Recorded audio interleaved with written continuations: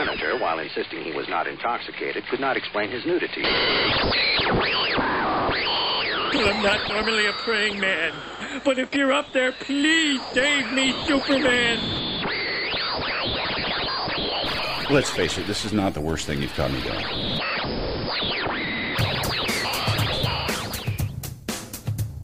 Hi, and welcome to the Crisis on Infinite Midlives podcast. I'm Rob. I'm Amanda. This is episode 72. We are taping this earlier than we normally do because this is a long holiday weekend here in the United States. It is Memorial Day, where we take Monday off in order to celebrate the sacrifices of our armed forces by getting fucked up on bud and grilling meat and watching Twilight Zone on Sci-Fi Channel all fucking day long. It's a cherished tradition. I'm told. I never remember it. I usually come to at the day job at some point on Tuesday. So yes, we're doing this well earlier than normal. So yeah, normally we do this on Sunday night and immediately put it up online since this one is earlier. If there's big comic news this weekend, say from Denver Comic-Con, that happens at any point on Sunday during the day, if news comes out that Garth Ennis likes to felch, if the bombshell drops on Sunday afternoon that Frank Miller has converted to Islam, oh God, or even Scientology. See, that's more likely. If Alan Moore puts out a press release that he's going to do a 12-issue series of Rorschach versus Batman, lubed fuckapalooza. If J.J. Abrams releases animatics of Adam Driver battling Jar Jar Binks, we're going to miss all that shit if any of that happens. Yes. So, all right, further, and this is sort of up in the air right now, as many of the things that we announce, but we're kind of in a position where we are vastly overdue on updating our website infrastructure, updating the software that handles putting the MP3s into the RSS feed so that the podcast goes wide. It's true. I didn't think that the internet could creak, and yet. Yeah. Our website is like an old person going for the Geritol. It is not... It has not been updated in a while. So yeah, we've looked at the calendar preliminarily right now. There will not be a show on Sunday, June 7th. Preliminarily. We may change our minds. Something awesome may happen that week, and we jump in. We may decide another weekend's better. But at that point, it'll have been like 8 months since we had a weekend without a show. Also, I've got a family member who has a birthday that weekend, and yeah, just our shit needs to be upgraded to keep things running smoothly. So, and it's going to be like a full 2-day proposition. In order to deliver the best product to you, the listener. Yes. If this is the best product that we can produce, no wonder America's falling behind the Chinese. Hey, at least you're wearing underpants today. You're not entirely sure of that, to tell you the truth. It's true on that. But I do have a lot of laundry I got to do sometime between now and when I snap to at work on Tuesday. Yes. So yeah, since there is stuff going on this long weekend, why don't we just get right to it? Sure. Last week we talked about the DCW, as I still insist. You're so proud of yourself. I am proud. That's got to catch on somewhere. It's just perfect. But yeah, the DC properties on the CW. The DCW. No, it's a thing. Really. It's a goddamn thing. I invented it. I own it and all the subsidiary rights. But so I talked about The Flash and Arrow and the upcoming Legends of Tomorrow and Supergirl. And we talked about some of those pilots that came out. And sure enough, late on Friday afternoon, the news broke that the entire complete Supergirl pilot had leaked to the internet in full high def. With no watermark, strangely. Yeah, so... Or at least none that's apparent. There could be, I suppose, a digital one embedded in there somewhere. Yeah, but nothing actually on the image to indicate who let the thing go. And this is about as early as any of these has leaked. It seems like all the superhero pilots leak early. Well... Do we remember when Flash and Constantine leaked? It was before San Diego Comic-Con. But like June-ish, maybe. It was June, maybe early July. Yeah. I think Constantine leaked first, which was grotesquely disappointing. Yeah. I'm still bummed that got canceled, but that did not start out strongly. No. I was so excited when, a kind soul somewhere put that into our hands. Like, oh, finally, John Constantine with an English guy, and fuck, I miss Keanu. This is a mistake. I didn't miss Keanu. I just missed having a good plot. Matt Ryan was good, and he's been good on that from the beginning. But Yeah. the initial... I'm hoping that the rights to the character revert back to Warner Brothers in such a way that he can be used maybe on one of the other existing properties. Yeah, because Stephen Amell has said he really wants to have a crossover with Constantine. Yeah. I mean, and a show that we haven't really talked about but has gotten a small bit of geek press is they're adapting Lucifer, which was spun out of the Sandman. Yeah. And, Vertigo property and all that, and that's going to be on sci-fi. Yeah, I had heard about that, but I haven't really read a whole lot about it. Which you would think I would, because particularly you've been getting the Vertigo's been coming out with not giant hardcover omnibus editions, but big fat trade paperbacks. So It's like a five paperback edition. I think they just finished it. Yep, and it's a great series if you haven't read it. Mike Carey. Yep. And I'm worried because the reports make it seem like they're going to saddle Lucifer with a female cop buddy who's got like a young son and just stuff that has absolutely nothing fucking to do with the book. She was a cop on the edge. He was the prince of fucking darkness. They had a toddler. Together they fight and do crime and change diapers. Yeah. Mike Carey's Lucifer-ish, sorta. So I suppose it's possible that Constantine could traipse through there at some point, but I would rather they free him up to show up in the Green Arrowverse. Yeah, so would I, actually. Just make it part of that whole continuity, which is part of what we talked about in last week's show. Right. And whether Supergirl could possibly fit into it. Yes. And, well, now we've actually seen it. And if you follow us on Twitter yesterday, we saw it because it's a perfect time for it to leak, because the entire free world, at least in the United States, has nothing better to do this weekend. Well, yeah. And they're on vacation. They're all out doing cookouts and going to the beach for the first big summer weekend, and that includes all the intellectual property lawyers. Yes. So and their interns, apparently. Yeah. Because usually these things leak and they start falling off of torrent sites, and you can't find it on any other avenue. We found the thing on fucking YouTube. Yeah, I'm looking to see if it's still there. In a perfect resolution. So we tweeted a link to that yesterday. Another good reason why you should follow us on Twitter. You should, because we're awesome. Twitter handle Infinite Midlife. Yes. At Infinite Midlife. At Infinite Midlife. Look at you knowing stuff. It only took me a year to Look remember at that. you. I'll I'm so proud of you. I'll have forgotten it by the end of the show. No, you we won't. do the Where to Find Us wrap up. But yeah, it was just on YouTube, and it was there for a while. And it may still be there. If it's still live, we'll link to it in the show notes. I'd say get to it as early as possible before Tuesday. For the love of God, it will be gone. It will it's be not gone. gone already. Yeah. So yeah, we wanted to talk about it. We're going to spoil the living shit out of it. Yes. We're going to try and talk about it with the understanding that you may not have had the opportunity to see it. Perhaps you're one of those good souls who chooses not to look at these things when they're leaked into the wild. Indeed. Good on you. In which case, we'll try not to get ultra specific. We'll certainly not try to Chris Farley it up with, remember when Supergirl kicked that guy in the taint? That was cool. It was kind of cool. And that's exactly as far as we'll try to go with that. Before you ask, no, we do not have any audio from the show. Because as much as I would like to meet Jeff Johns, I do not want it to be at the copyright infringement lawsuit. Yeah, that would kind of suck. Even though all we did was see it on YouTube. It's worse if then we try to put it into the podcast. So yes, Right. We have no audio. We'll try and give you a link to it if you want to go check it out. And if that thing is still live, pause us, go watch the show, and then come back. Yes. All right. So overall, about the pilot, what were your impressions? You go first. What were your impressions of it? My overall impressions were favorable. I found it interesting because Trebuchet and Pixie Sticks also watched it this weekend, separate from us. Yes, longtime contributors to the website. They've been guests a few times. Just go back through our archives and check the links. And they seem to hate it with a passion that bordered on vitriolic.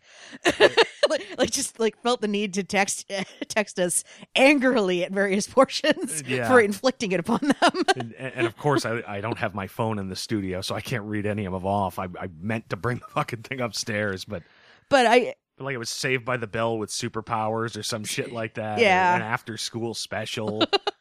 I honestly didn't feel that way. I mean, yes, just, there's no getting around the fact that there is a very heavy girl power theme through this. There is stuff they put in there. So it's like, oh, look, we've got James Olsen. He's a man now. Oh, yes. He's not Superman's pal. He's Superman's confidant. Yes.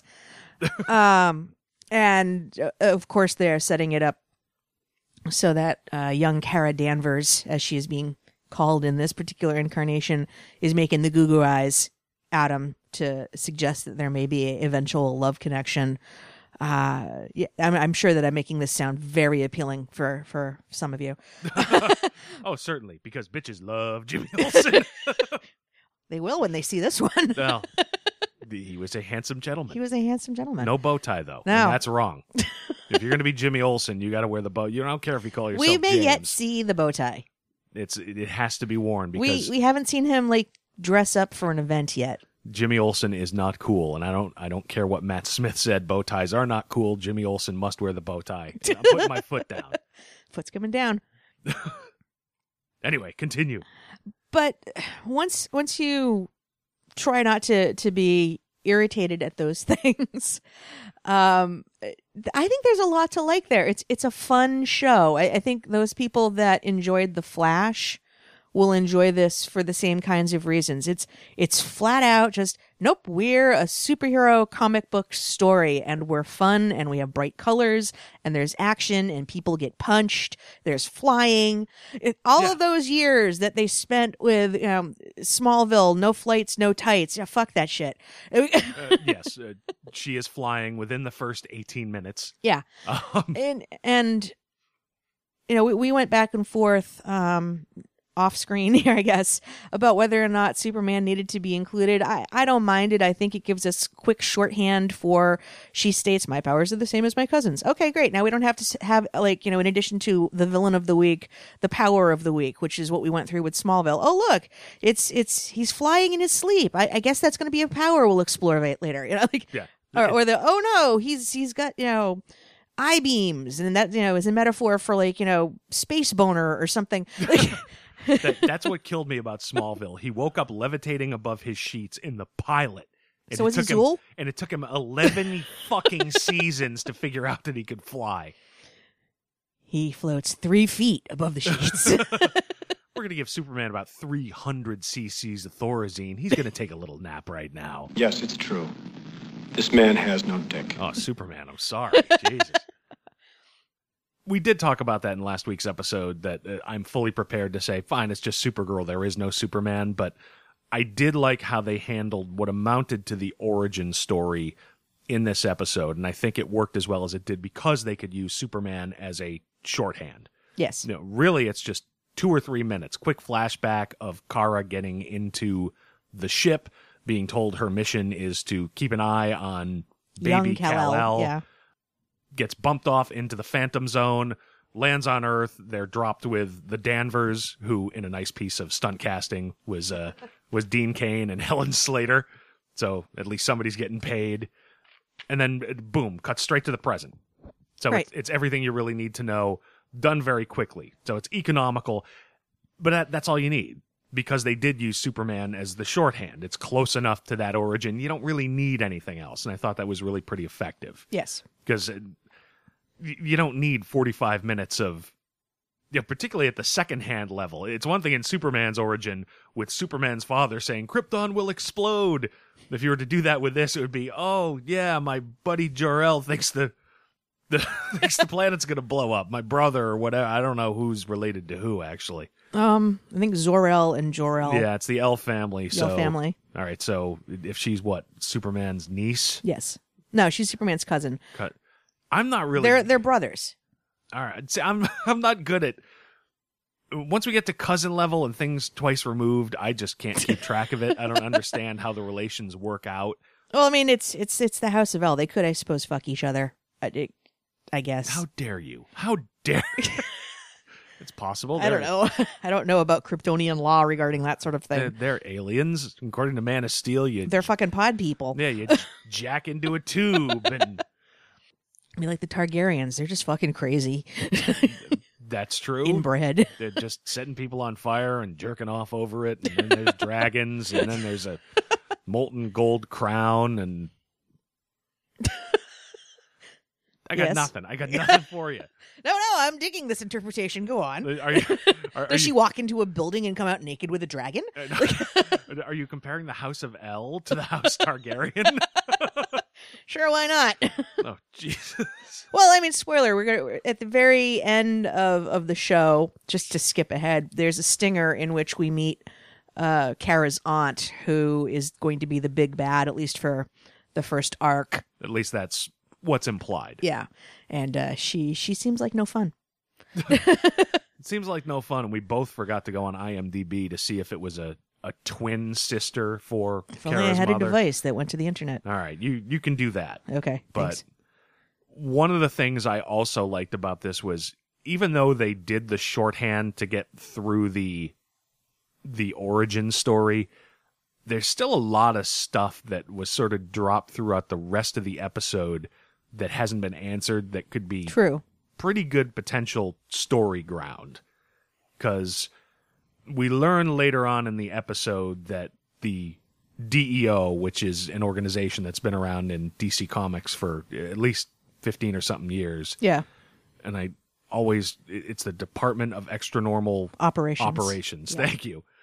But there's sort of an intimation that there might be some kind of relationship between the Danvers, Kara's foster parents, and them, because we learned that they showed up and they recovered her spaceship, so they were there very quickly after Superman got there to find her. Right. And Kara's sister, whose name escapes me, Jesus Christ. Alex, thank you, because that's right, because that's important, and that's a point you'll want to bring up in a Yes. little while. Becomes a member of the DEO. So since they were there that early, is there a possibility that there's a relationship between the DEO and Dean Cain and Helen Slater? Right.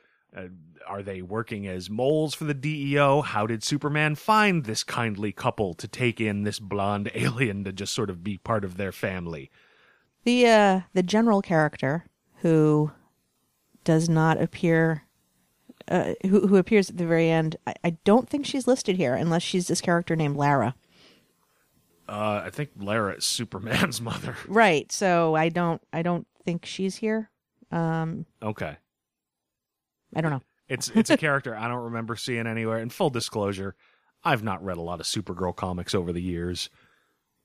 It's frankly, there have been so goddamn many different versions of Supergirl over the years. I mean, even when I was a kid, pre-Crisis, when I was a young boy, I wasn't reading a lot of Supergirl comics. Yeah, and even then, the Superboy I was reading was the Earth Prime version. So Right. it's not an area of DC Comics history that it's kind of a blank spot. Yeah. You know, I know a bit, but I don't have a huge background in it. So some of the characters we see might be long beloved pieces of Supergirl lore, and I may just never have seen them.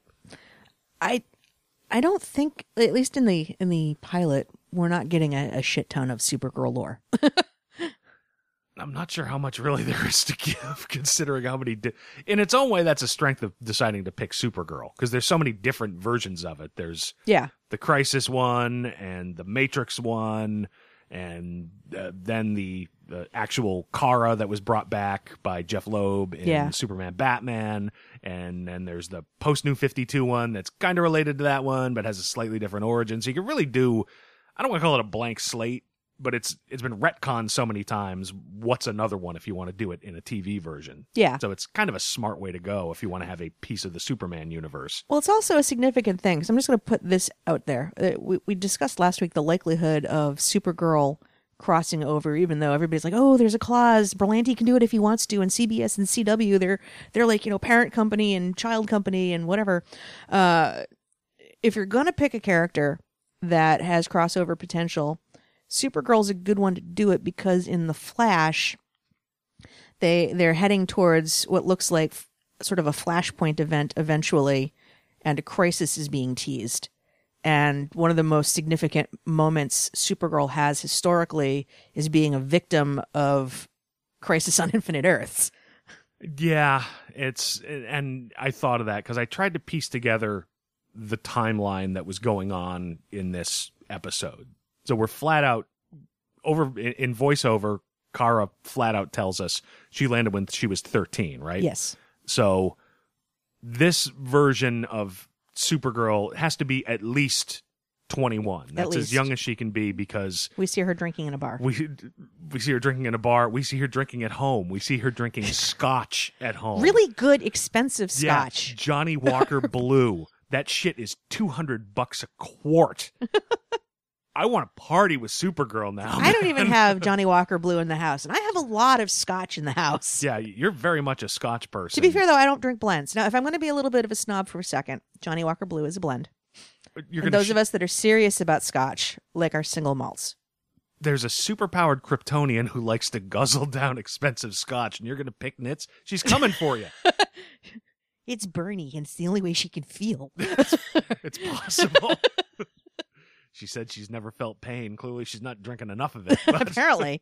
Yeah, that's why she can get away with drinking that. Yeah, just pour it down your head. No headache. Whee! I metabolize it right out of my system. But see, at that point, why not drink the rot gut?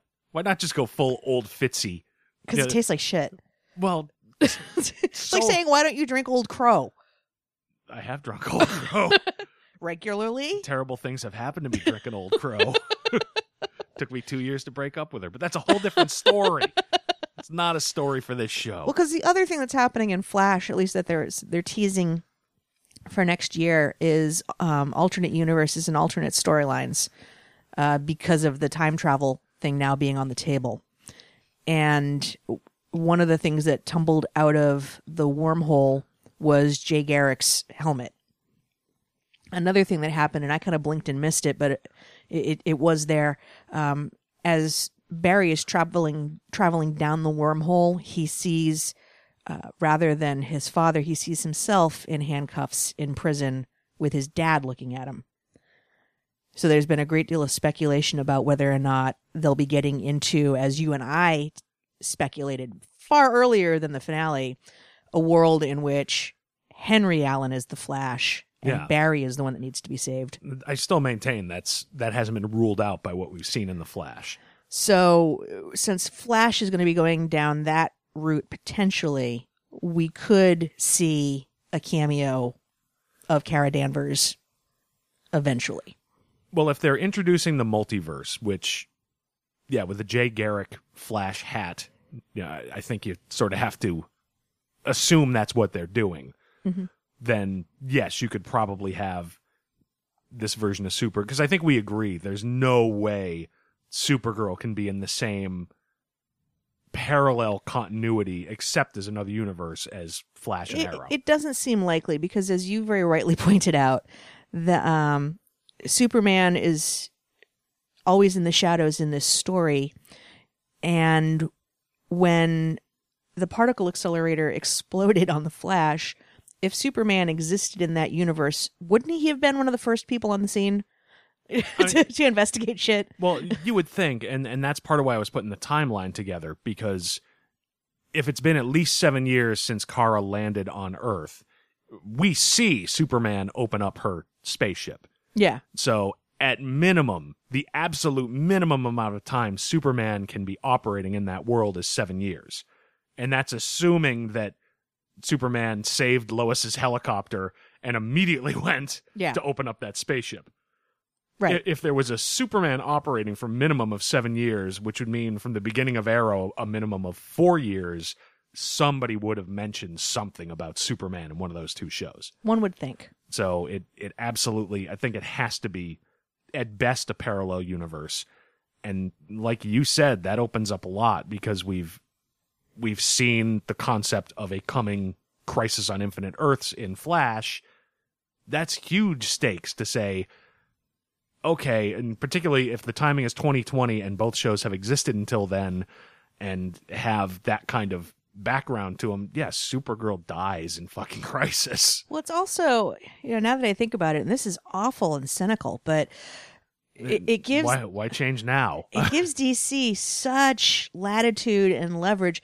If any of the actors in the movie properties get uppity or don't work out, oh, now we have the Flash from Earth 500 and from the DCW universe, just go with what I call it, please. Just stroke my ego that much. Make me feel like I created something for once in my miserable drunken life. Stroke your ego, you say. Okay. Pistare. All right, let's all be cool. Everybody be cool. You be cool. I feel better. Okay. So it could lead eventually towards some sort of event where the cast of characters from the various television properties tangle with the various characters from the movie properties, or get replaced by them, or yeah, it does open up. It does open that up as a possibility. I'm trying to figure out how that would practically work. I mean, I can't imagine that. What's his name? Jason Momoa.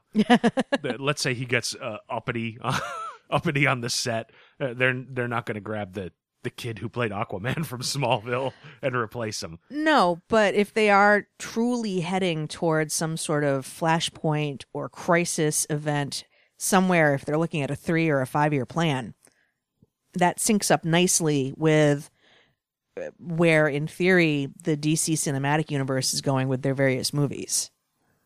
Actually, that would be kind of cool if Warner Brothers and DC is thinking far enough ahead. Okay, we'll get Batman versus Superman out in 2016.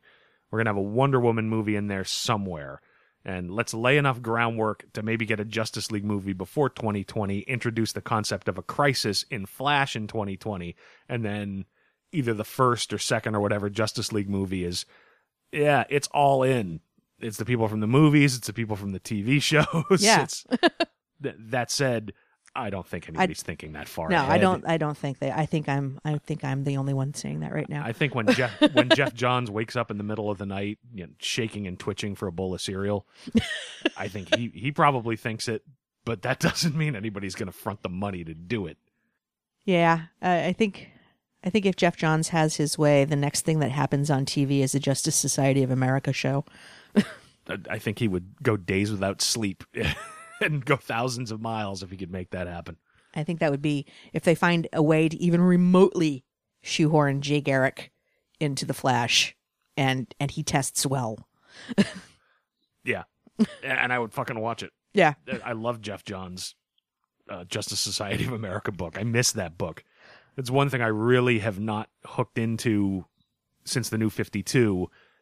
I always liked the concept of, before Superman and Batman, there were superheroes in the DC universe, and the Justice Society was what was there in the 40s, in the World War II era. Absolutely. I think, and this is where it's interesting that we're going to spend all this time talking about Supergirl.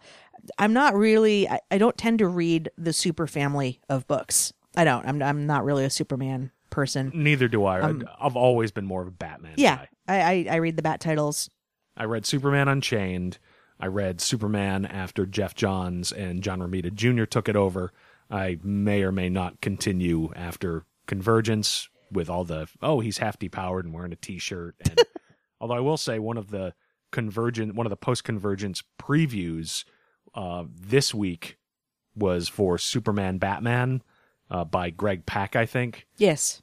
With the slightly depowered Superman versus James Gordon Robo Bunny Batman. Nice. It looked pretty cool, actually. So right. that I may give a day in court again. Well, it's Greg Pak. Yeah. Well, yeah.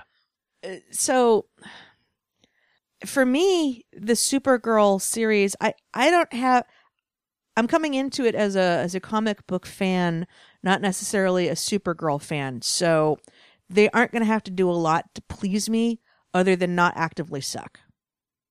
Yeah. my bar is pretty low. I don't have a huge dog in this fight. Yeah. Yeah, I have. This is going to sound horrible. I have fond memories of Supergirl dying in Crisis, but it has nothing to do with. It's not like I hated Supergirl. But That you was- didn't, you didn't pay $1 to have her killed off like Jason Todd. I paid $2 to have Oh. Jason Todd killed off, and somebody's going to give me my fucking money back. I thought I knew what I was doing. Oh, I'm sorry. I didn't know how this machine worked. Clearly, I didn't because I thought that machine killed fucking Jason Todd. You need to track down from Better Off Dead the sound clip of the kid on the bike screaming $2. $2. And I'm just going to play that into a microphone at Boston Comic Con. Whoever comes up from DC. Sorry, it's a personal thing. I was 16. I didn't have a lot of money. My fucking supermarket job. Mom, Dad, there's going to be something on the bill. Here's the money. What are you doing, killing Robin? Go to your room, son. You're fucking weird. So it's a sore spot. I understand.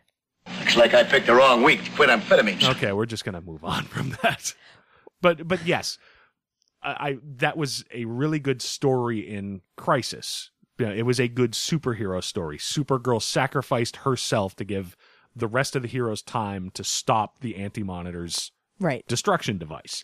It was a noble superhero sacrifice. So that was a great story, but they could have just as easily, from my standpoint, told it with anybody other than Supergirl. And I would still be, it was 3D Man is from Marvel, but I don't know, insert obscure DC hero here. It's like, wow, that was a really good story.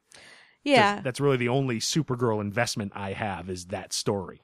Well, it makes me wonder, like, is there such a surplus of super family characters that we'll do this one. Pre-Crisis? Yes. They could have done it with Beppo the super monkey. Streaky the super horse. Comet? Comet was the super horse. Yeah, who the fuck was Streaky was the super cat. Cat, yeah. Oh my god. Supergirl's cat, actually. The best thing that ever happened to DC Comics is Crisis on Infinite Earths. So,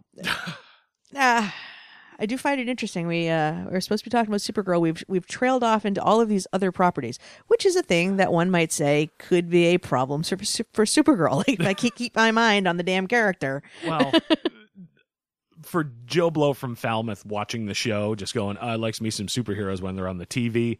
They're not going to delve into whether it's how this version fits into the historic version, including the stack of bacteria that was Matrix and... Don't denigrate Falmouth like that, for God's sakes. That is Brockton behavior, and you know it. Man, now we're inside baseball from massholes. Just trust us when I say these towns. Something to be desired. Anyway. I guess something that should be addressed is we watched the show. There doesn't seem to be anything other than Supergirl in it that screams Supergirl. All of the other major characters are pulled from Superman. Cat Grant, Jimmy Olsen. Yeah, and that's...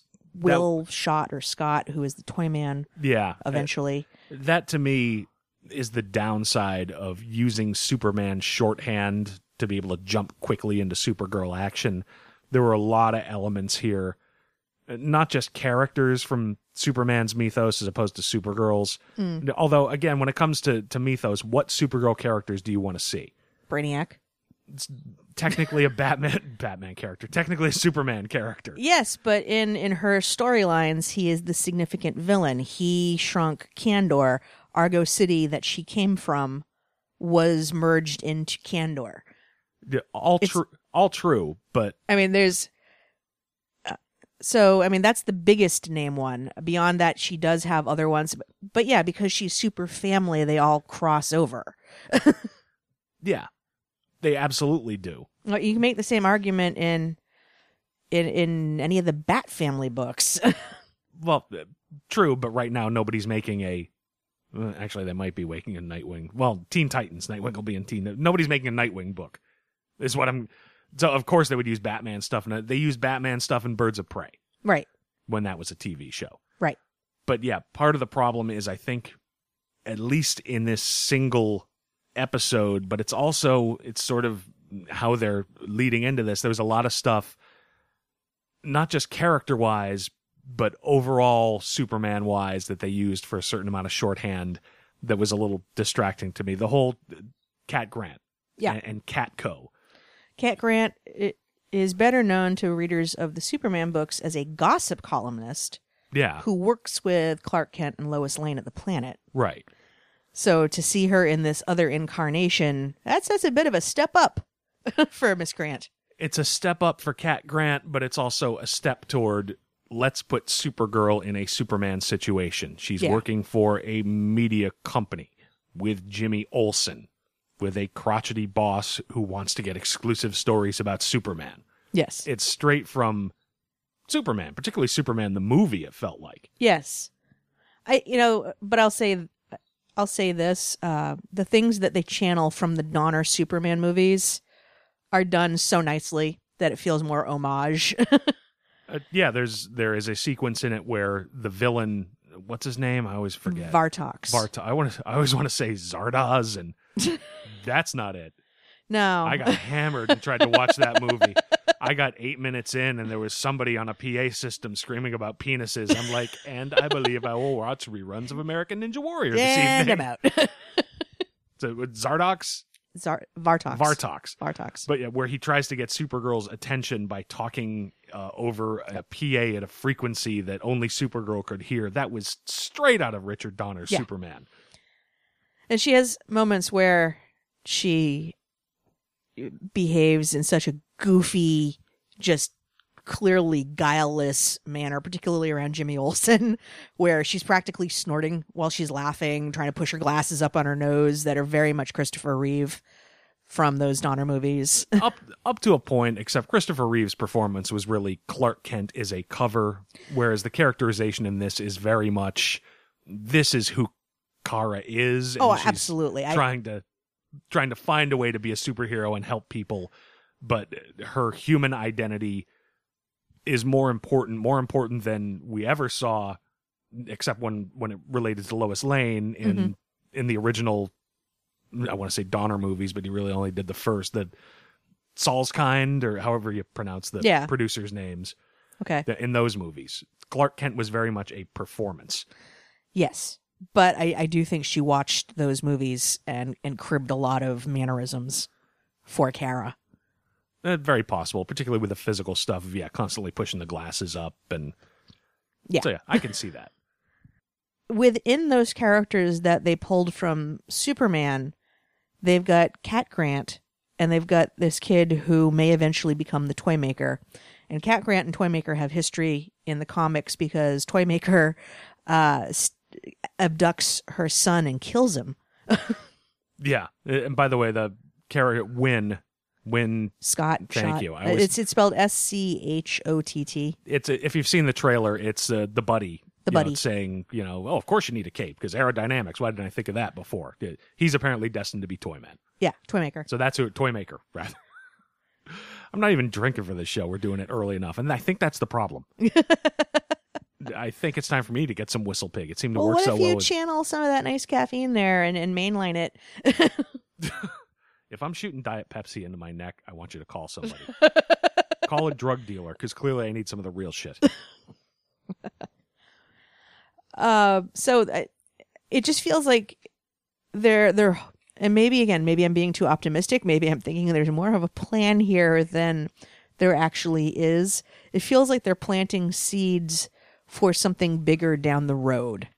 I think there's definitely a plan. If you look at what these producers have done with Arrow over 3 years, and folding Flash so relatively seamlessly into that same universe, I think it's safe to say there's a plan. I think they are planning to use the Phantom Zone and the fact that when Kara got out, this Fort Roz that followed her with all these super criminals that had been living in the Phantom Zone. Right. So they're using that as a mechanism the same way Flash used the particle accelerator as a way to introduce Freaks of the Week and Rogues very quickly so they can do some episodes while they can build the continuity. Yeah. But well, let's go back and talk about some of the other characters that are there. Hank Henshaw is the director of the DEO. Yes.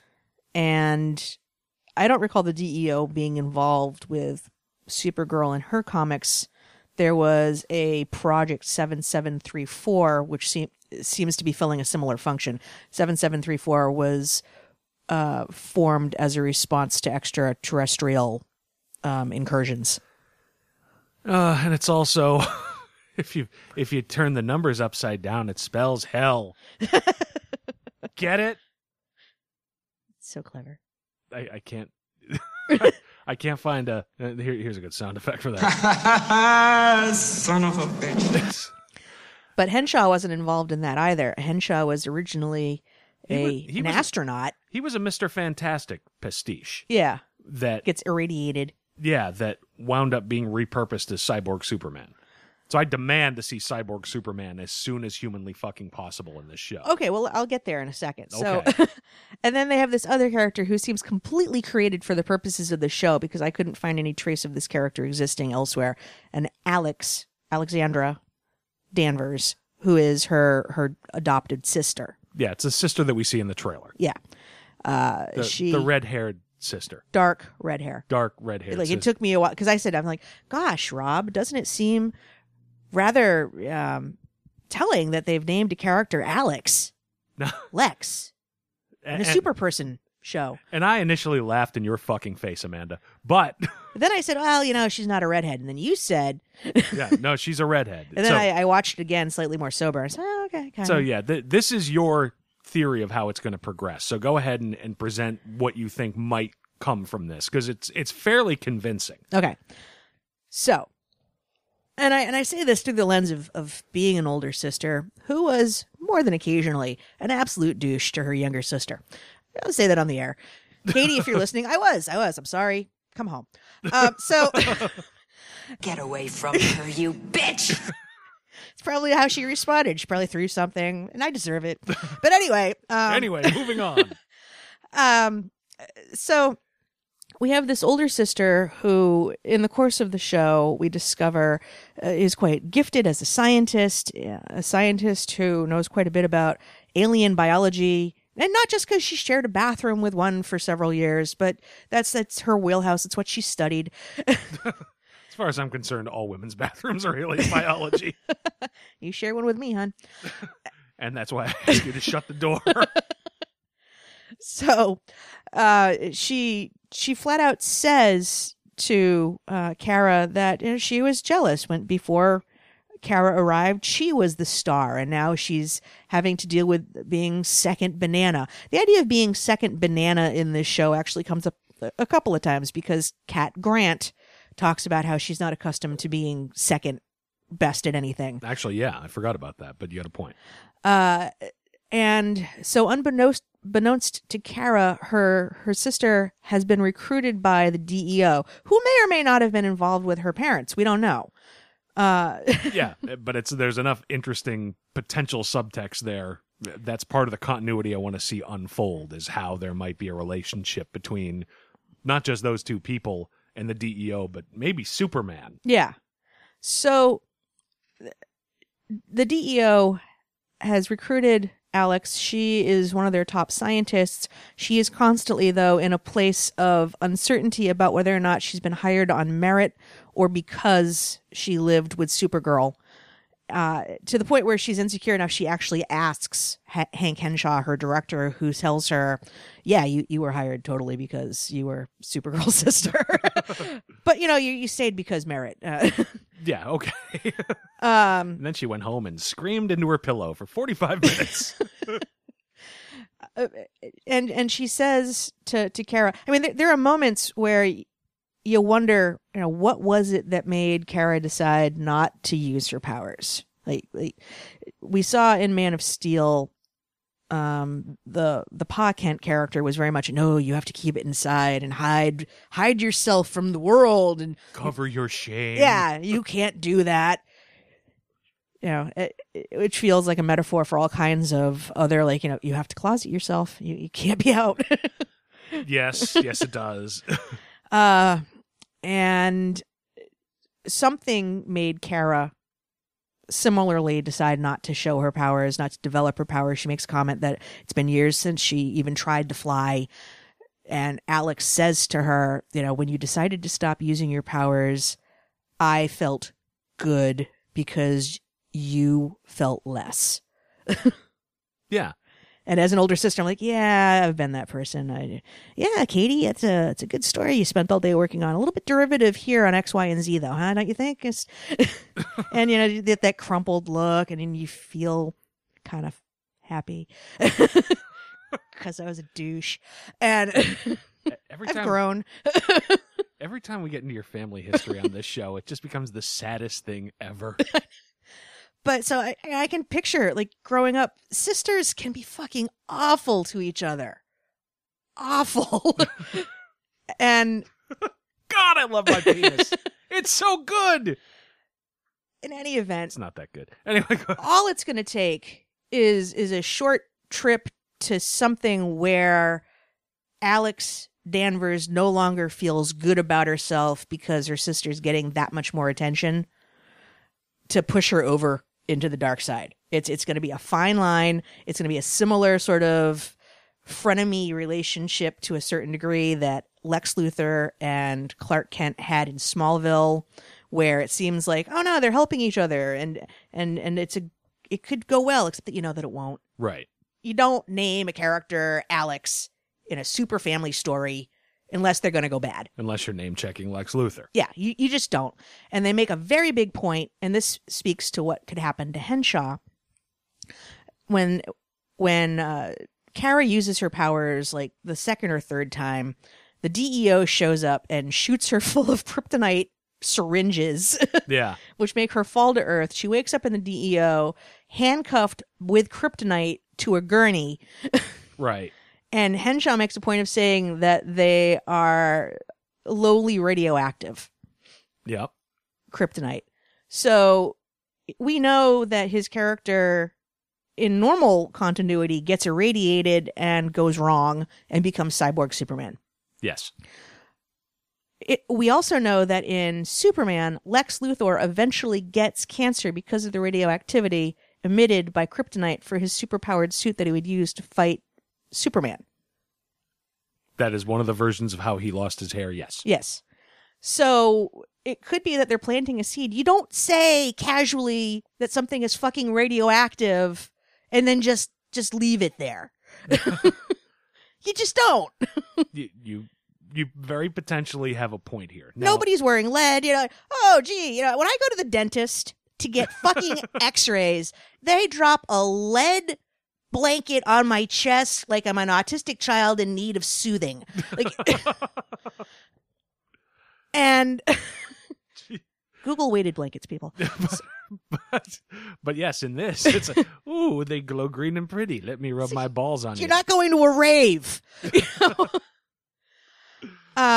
So it also wouldn't take much for the thing that pushes her over into the dark side is, I got cancer because of you.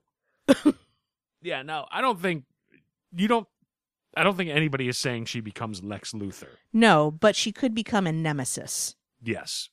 With a very parallel construction to Lex Luthor's. Yes. And I don't suppose there's any reason why, the same way we were talking last week, why even bother to have a Superman? I suppose you could very easily say, why bother to have a Lex Luthor? Or why bother to have a separate Lex Luthor for Superman? Right. Maybe this is Lex Luthor.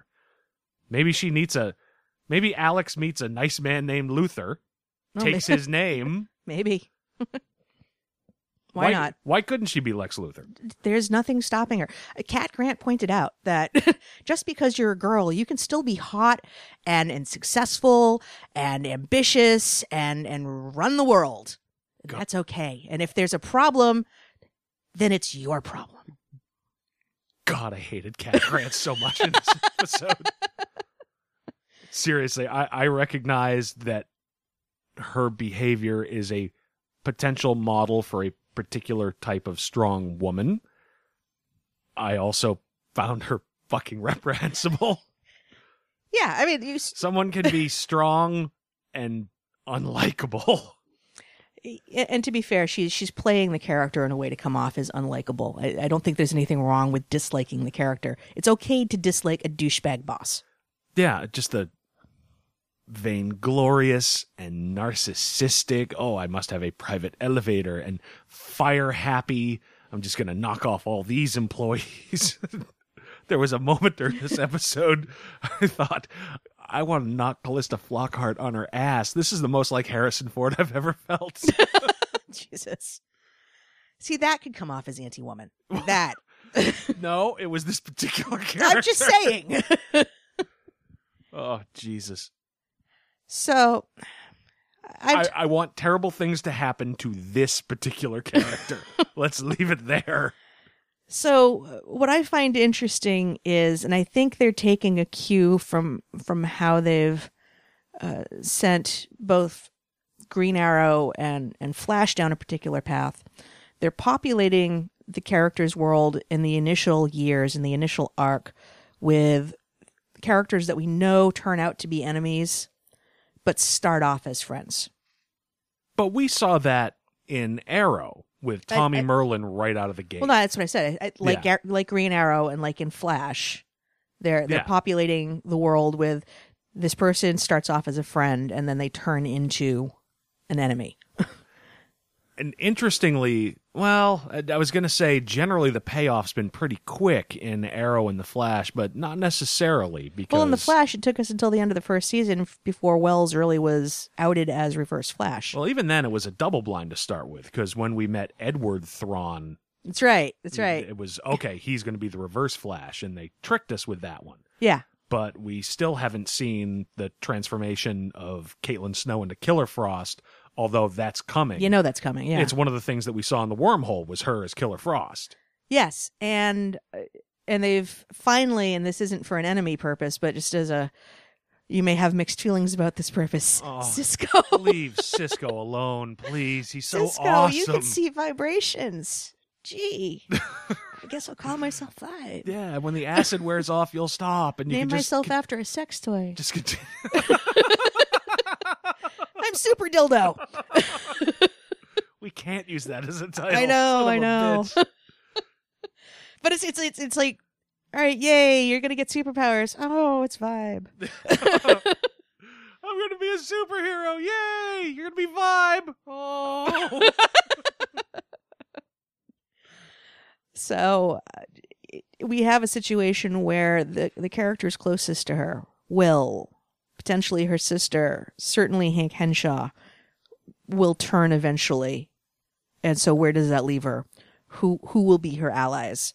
I suspect that although people really dislike, and they have every reason to, Cat Grant, I think she will begin to develop some depth and grow over time. Look, Callista Flockhart is a decent actress. Yes. And really she actually was in Midsummer Night's Dream. Fun fact, she's done Shakespeare. So fucking what? I did in high school. Now I'm yammering into a microphone in a second bedroom on the internet. With motherfucking depth. You have been, sir. Thank you. All I want is to be recognized for motherfucking depth and inventing the DCW, and then I can go right to my grave. I'll do it happily. But see, kids, you can do anything. What the hell were we talking about? I feel that eventually Kat will come over to. Yeah, she's a good actress, and she is wasted on a one-dimensional, almost harridan stereotype. Well, she's channeling Meryl Streep from The Devil Wears Prada at the moment. Yeah, which I never saw. Yeah, and which is a relationship between mentor and mentee that, like I said last week, the particulars of that kind of thing are not a relationship that I can personally relate to, but I've worked for asshole bosses where I can't figure out what the hell they want.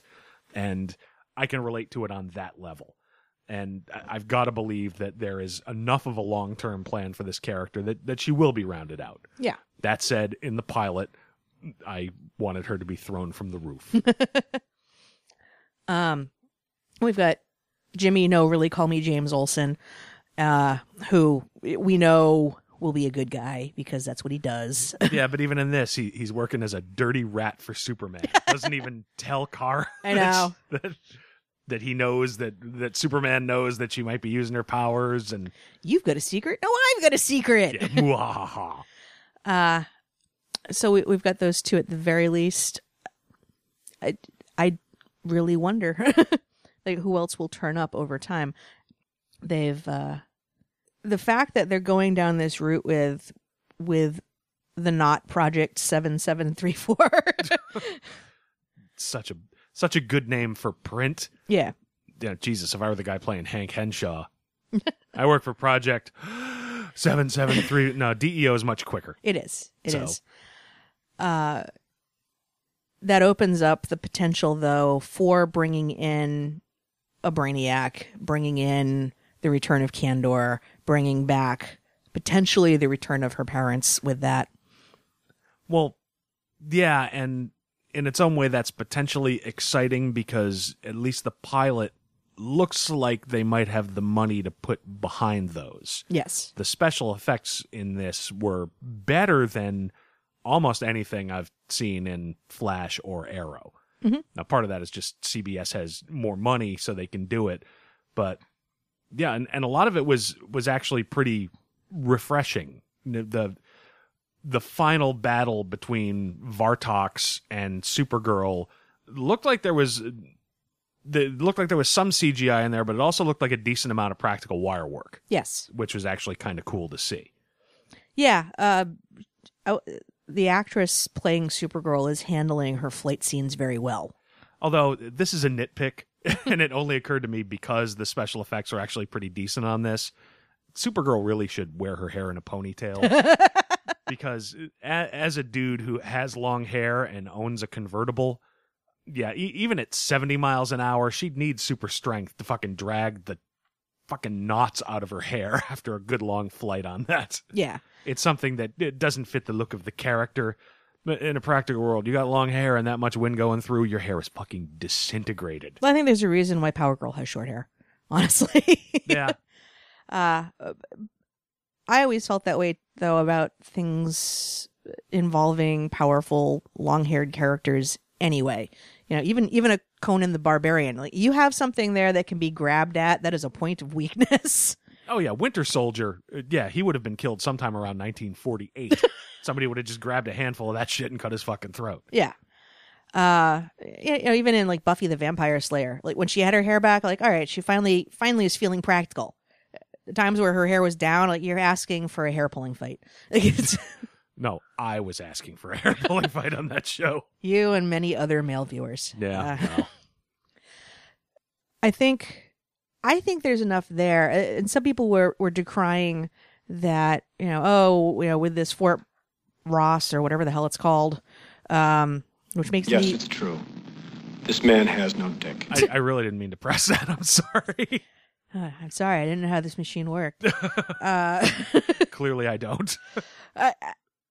I heard the name. I kept thinking like Pete Ross. Like, just like, is that like some sort of random shout out? Am I mishearing it? Is it like bra or something like?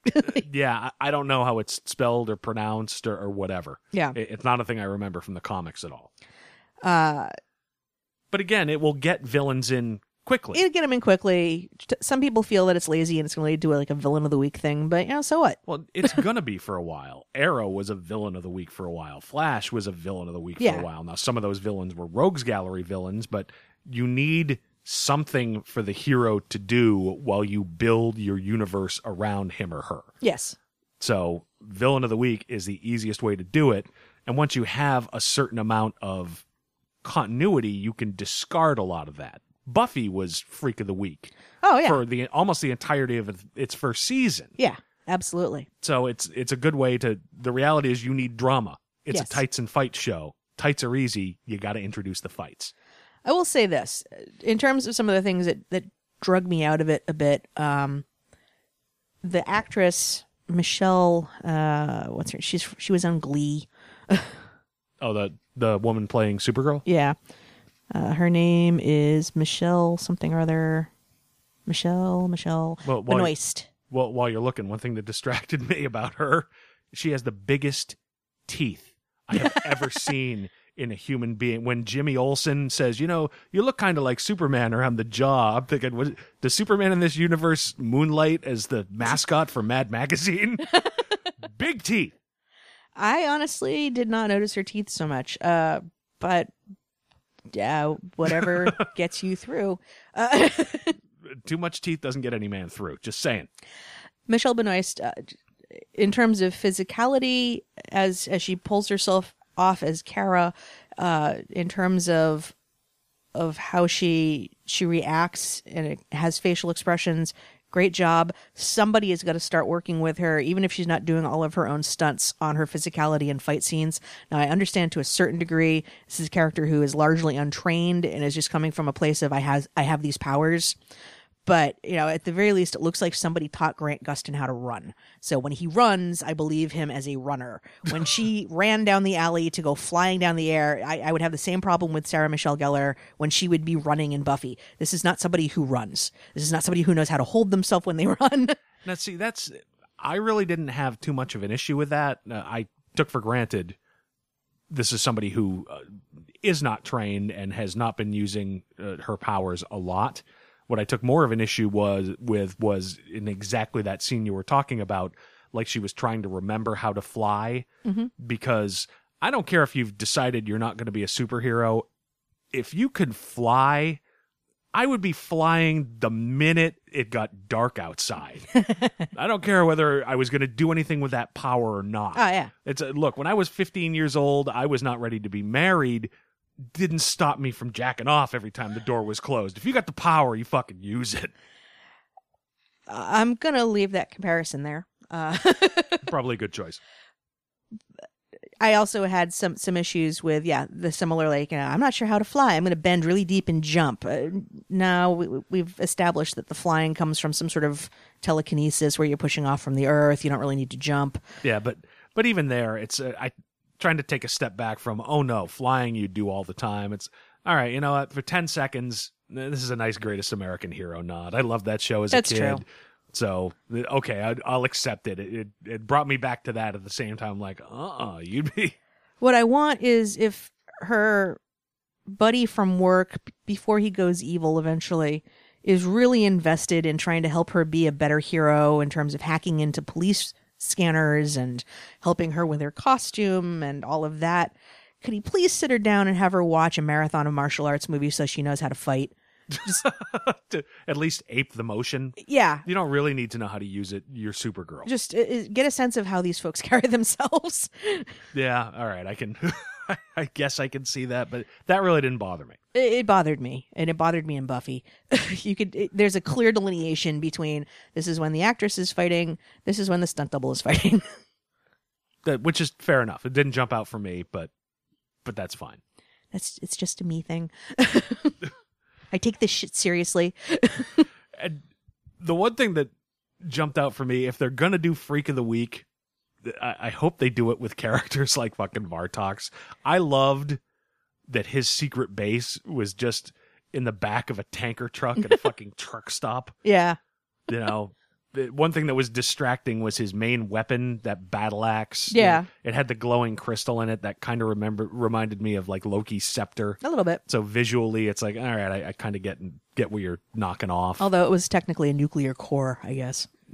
Whatever it was. The other problem is clearly I've had a hard time with his name. It sounds like Valtrex. He sounds like he's supposed to cure herpes. Yeah, except with those bumps on his head. It looked more like he had herpes. Yeah, with those giant bumps on his head, and I couldn't remember his name every time he showed up. I'm like, hey, it's Trucker Klingon. Does it hang in steroid Loki? Vartox. Apply directly to infected area.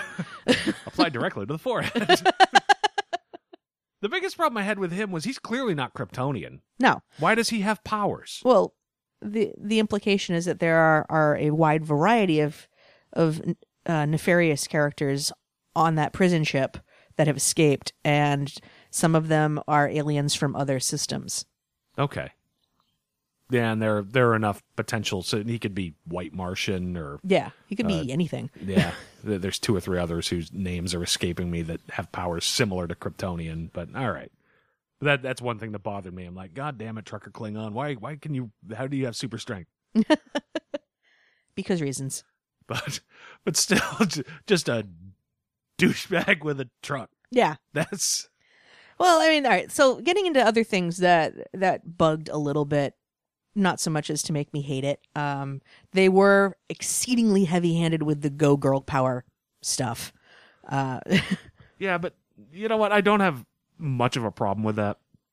And part of the problem is, as I say over and over again in the show, not everything needs to be exactly for me. No, but as someone who may have been a target, perhaps older than the actual target demo, but on the spectrum of the target demo, yeah, I felt it was a little awkward and heavy-handed to have a character apropos of nothing say, "Ooh, a female superhero, now someone that my daughter can look up to." I'm sorry, ma'am, you work for a living. You put shelter and food out for your daughter. It would seem to me that if she respects you even remotely, you should be her hero. Well, from a storytelling standpoint, yes, but also the reality is that's part of why they decided to do a Supergirl show instead of spinning Vibe off into his own. I know, but that's part of the mission statement for this. I come from a place of show don't tell. Show me why I should respect her as a hero. Show me through the actions of the show why she is someone we should look up to. Don't tell me that I have to look up to her. Yeah, but I agree with you. But again, I did not have a problem with it because I think that part of this show's mission statement, it just wears on its sleeve. Right down to one of the things I liked better about this than the trailer was they got rid of that god-awful faux Katy Perry modern pop empowerment music. Yes. And replaced it with She's a Mean Mama Jamma from the early 80s. It's like, all right, this is at least a half-decent song that tells the same thing without hammering in that point. So at least parts of it were improved from the trailer.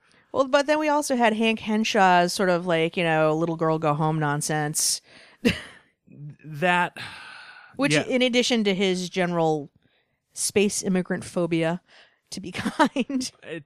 He was kind of problematic because, he was clearly sexist and space racist. Yeah, all right, space racist, yeah. And between that and, Cat Grant being just so over the top, but particularly with Henshaw, it made his scenes kind of cringy for me to watch because, look, I think we've established just in the course of this show, I'm not necessarily the most progressive guy in the world, but at the same time, maybe it's just where I live or what. I don't know anybody who is just that overt with ugly opinions. It's like, but no, why would you even think that? What's that based on?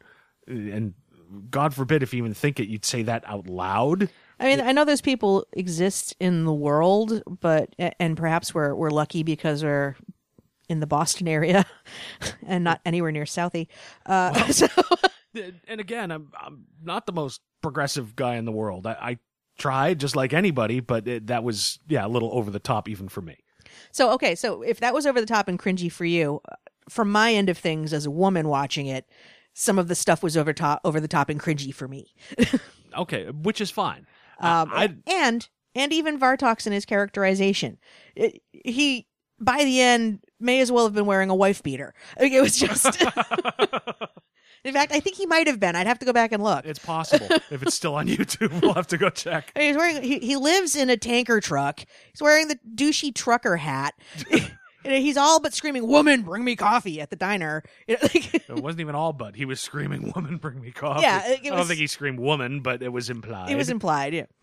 On my planet, women bow to men. Well, you're not on your planet now, sunshine, are you, huh? Welcome to Boston, shitbag. She was far kinder to him than I would have been. Yeah, but I take it as part of the mission statement of this show, and I don't have a problem with it, because not everything needs to be exactly for me, and if that's the direction it wants to go in, I don't find it alienating, because the reality is, as a white dude, if I'm looking for somebody I can really identify with who looks and acts like me, it's not like I got a drought of opportunities of entertainments to go to.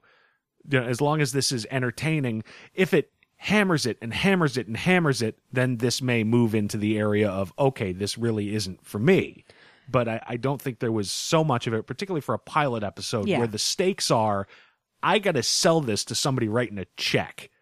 So I need to have enough of the theme so that not only the people who are financing the show will buy 9 or 13 or 24 episodes, but somebody tuning in for the first time will have a sense of this is what I can expect from this show.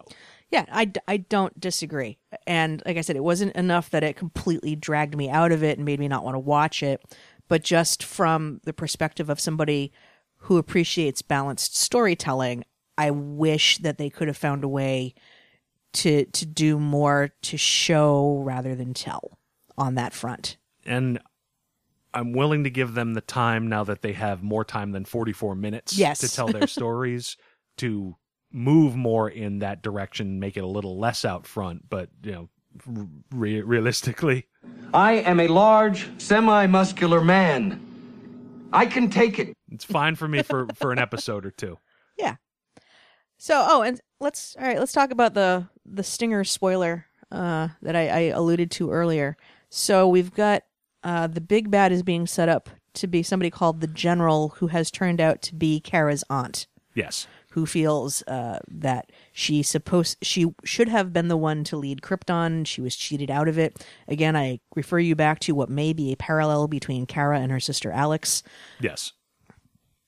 And the actress, I'd have to go back and looked a lot like the actress they had that was playing her mom. I don't know if it is the same one, but it looked a lot like her. Yeah, so either we're talking a twin sister thing or they just cast well in that they looked like each other. Good on them. Indeed. So, again, another strong female character that they're setting up. If they adhere at all to anything that they're pulling out of the comics, Alora actually was very cold and calculated and science-minded. She belonged to the Kryptonian Science Guild and made some choices based on strategy, much like Zod in the Man of Steel movie, rather than on the well-being of others. Right.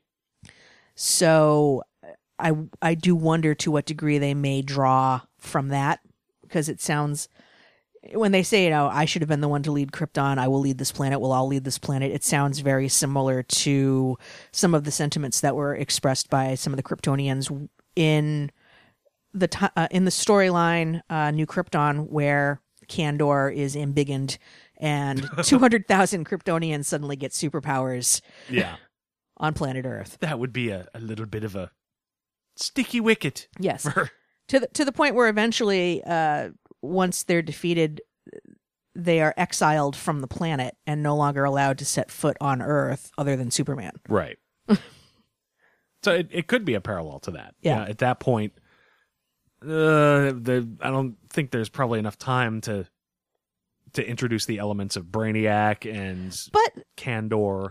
They could start planting the seeds of, or introduce Brainiac. They've gone out of their way to make her sidekick from work be a computer hacker. True. That seems to lend itself to a Brainiac storyline, if not now, soon. Potentially. He's not that good a hacker. He thinks he has to hack police scanner frequencies, which are on the public airwaves. But if we're looking for something that might eventually make the good guy go bad, a run-in with Brainiac could do that. That could potentially do it.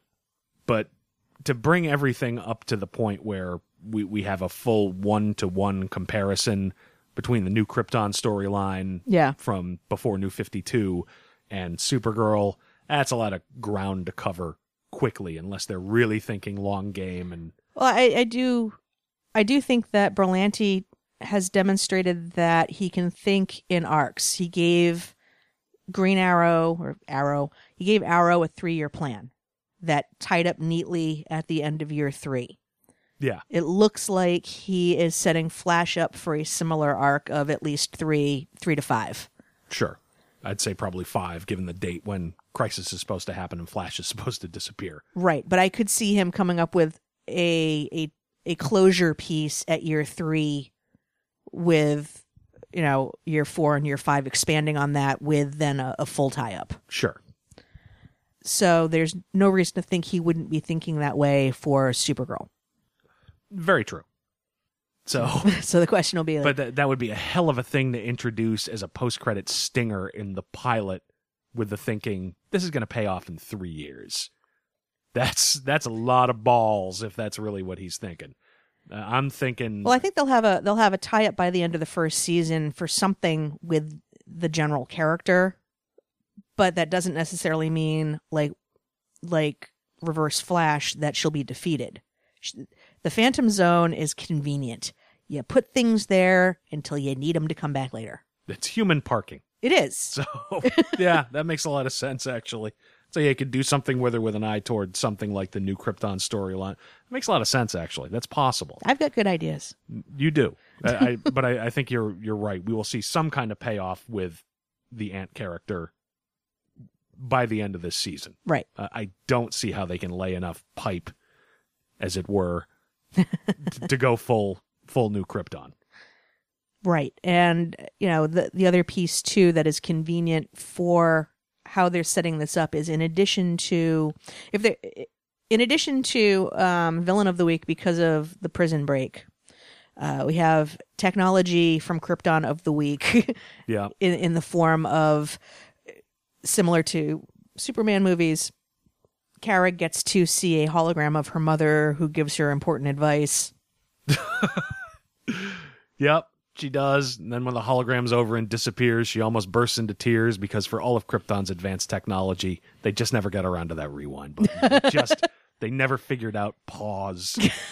They were using the 2-bar logo for something else, and they just couldn't free it up. So... Oh, I'm sorry. I didn't know how this machine worked. So, we may see that hologram again, dispensing other advice. We may see other pieces of Kryptonian technology that will come out as needed to be useful. Yeah. Which, will further the storyline. I think also one of the pieces with this that we could see down the line is... Oh, what was it? Shoot, I just thought. I had a thought and it went away. You played that sound clip and it went away. I'm sorry. I'm the worst. I forget. I'll come back to it. I'm sorry. That's okay. I mean, overall, I liked it. It's going on the TiVo. Yeah. Yeah, I recognize that, yes, there are elements here that are not going to directly appeal to me. I'm a dude twice Supergirl's age. So certain parts of this are not going to appeal to me, but you may have brought up during this show, but certainly while we've been talking, yeah, if you were a 15-year-old girl. Yeah, I said this last week, yeah. And this came on TV, yeah, it would be, holy shit, this is exactly what I've always wanted. I had to make do with goddamn Beauty and the Beast, Linda Hamilton, Ron Perlman. Fuck you, I had Rex Smith Daredevil. I had shit when I was growing up. Oh, I know what I was going to say. The thing that I think might be interesting for them to explore is when this prison break happened, if Superman was present enough that he was doing things on the planet and saving Kara and delivering her to adoptive parents, where was he when all of these criminals came streaming out of this prison? It seems to me that would have been shit he would have wanted to take care of and be on top of. You would think, but Superman... I would like them to explore that. Superman can't be everywhere any more than anybody else can. But he could have got some of them. Maybe part of this 7 years was... He's not hurting cats. Maybe part of this timeline we were talking about were the 5 years he went into space to look for Krypton's Maybe he's core. walking the Earth. I don't know. No. Having a Straczynski moment. Fucking no. Just wandering around. Doot, doot, doot, doot, doot, doot. Yep, just walking. I don't know where Superman was. We're going to find out, I hope. They've made Superman such an elephant in the room in this show. Yeah. That he's underneath everything with secret plans to... And spies. Yeah, spies and rats and fucking government agents. Superman's a cock in this show. Well, let's just say, that's just it. Why the Danvers? I want them to explore that. What relationship, if any, did they have to the DEO? Or did the DEO just say, hi, we're the government, we're coming for this spaceship? Yeah, I don't know. There's enough stuff there that there could be hinky relationships between the Danvers, the DEO, and Superman. Yeah, there's a lot there to explore, and I'm interested to see where that goes. Yeah. Okay, so I'm glad I remembered that thought. Yes. I worry about the brain damage. Yeah. Yes. Now, that said, let's wrap this show up so we can go get drunk. Okay. No. But no, it's overall, yeah, I enjoyed it. there's going to be parts of it that are not for me, but there was enough of it that I did like. I'm definitely going to give it a shot. I think for you, no matter what, we're going to be getting it. Yeah, I definitely want to give it more time to play out.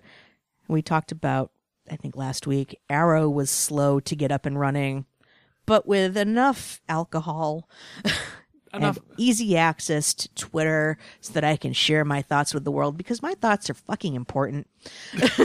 Sure they are, baby. I will power through this first season. Ah, damn it. Fire. Sound effect didn't fire this fucking thing. That's okay. I'm sure you will have plenty of other opportunities to share your thoughts and yes. to hit various sound cues. Yeah, I'm the worst. If only we had a radio program that broadcast once a week to the internet. Yeah, all right. Okay, fine. I'll step back from the thing. Step away from the sound cues. All right. How are we doing on time? You want to talk about a few books? Yeah, we're at about an hour 20, so. Okay. Did I bring the books up? I don't think you did. Okay. Well, we'll wing it. Do you have your notes? I have my notes. Okay, then so... just go with your notes. All right. Which one do you want to start with? Any of them is fine. Okay. You want to start with Planet Hulk? Let's start with Planet Hulk. Okay. Let's shift to Marvel, folks. We talked about a DC property. DCW, I'm sorry. Yeah, please. If I could just get a nickel out of that every time somebody says it. If I could just get somebody to say it besides us. But part of what I just want to bring this up as an aside. Okay. We're talking about all Marvel books this week because the DC books, the Convergence books were certainly fine, but with God as my witness, DiDio, somebody over there, the 4-page in the middle of every issue advertisement for the post New 52 books, for the DCU books. Yes. What a fucking irritating pain in the ass. You're halfway through a story and then bam, I got to flip through 4 or 5 pages to get to the rest of the story. Yeah. You don't need to advertise your books. I'm reading it in one of your books. A DC comic book doesn't fly into your fucking hands from out of nowhere. It's, it's not like Creepshow where it blows down the street out of a dumpster and somebody who's never seen a DC book gets it and goes, are there other DC books besides this Convergence? No, I'm already a fucking customer. Don't sell me that shit. It's a pain in the ass. It breaks my flow and drags me out of every one of your books. Stop doing that. Okay. And the other thing is there was a news rumor, and again, it was on Bleeding Cool, take it as a rumor, that DC might start running half-page ads on story pages. That's not cool. The rumor is that artists are starting to be told to plan their layouts around having a block of ads on the page. That is not cool. Don't do that shit. It's the reality is I have a comics podcast. I have to read all of these. I will scream every fucking episode where I'm talking about a DC book that it's a terrible fucking move. I call on people if this happens. You start showing up at panels and be that guy in line. Yeah. Be that guy in line. Let them know that is not cool. Yeah. I'm already paying $4 for a funny book. Yeah, I will tell you right now, DC sales, if you do that, whatever the product is going on my list, I will never buy it and I will tell others to do the same. Well. No, I'm serious. I believe you. I'll wind up buying them because we have to review them. But... No, I mean, whatever it is they're adadvertising. Oh, the product they're advertising. Whatever the product, it goes on the list. Nope, never, ever, and I will tell others to do the same. Yeah, it's hard enough to keep the flow of the way things are. And I've written about this before. These comic books are $4, and I realize that they are work heavy to get them done, but Rolling Stone manages to be $4 with 100-something pages in various articles. Yeah. We're paying $4, plus we're dealing with advertising, plus your own fucking advertisements making me flip page to get back to the story. Yeah, breaking up a story page with an ad is a bridge too far. Yeah. I mean, about the next most obnoxious thing you could do is start putting fucking cologne inserts in there. Oh my God. Because that's something Rolling Stone does that pisses me the fuck off. It's a reason why I don't buy most women's magazines. Like, if I wanted to smell your fucking shitty Drakkar Noir crossed with Deep Woods off shit, I would go to a mall. Indeed. So, yeah, don't do that shit. Don't fuck with us over this. I'm a nasty piece of work. Ask anybody. So we'll talk about Marvel books today. Talk about Marvel books. All right, so we'll start with Planet Hulk #1. This is one of the first of the Secret Wars tie-in titles.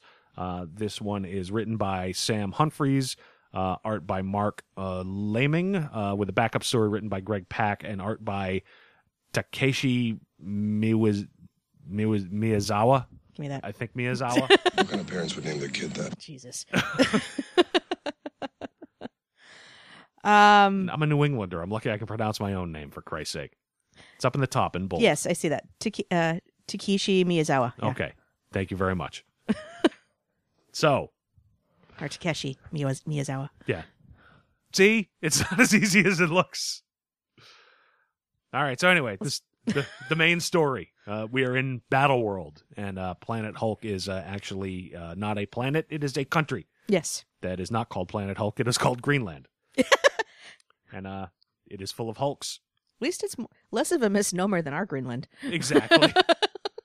But yeah, full of Hulks who live in a manner that you would expect from Hulks.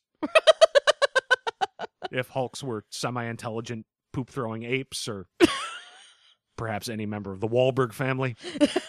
But anyway, that's what we see for a page or two, and then we're in a coliseum outside of the castle of God Emperor Doom. Yes. Big swinging dick Doom. Mommy didn't give me enough love Doom. Whatever. God Emperor Doom. Yes. Anyway, Captain America and Devil Dinosaur. Of all of the, if anybody put a gun to my head before Battle World started and said, you know who you're going to see team up? I would not have guessed those two. But yes, they've beaten all comers and gotten face to face with Arcade, who denies knowing the location of Bucky, which shouldn't be surprising because it's Arcade. He's also shaky on the location of his asshole as compared to a hole in the ground. So Doom tells Cap that Bucky's in Planet Hulk, which is actually Greenland, and gives Cap the chance to go find him so long as Cap agrees to hunt down and kill the Red King. Who's the Red King? He's a Red Hulk. He's a Red Hulk. So it's a mystery, provided it's still 2008.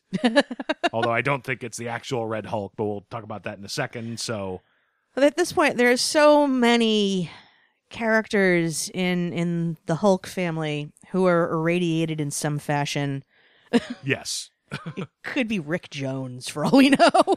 Honestly, the mullet he's rocking, that's my money's on Rick Jones. Yeah.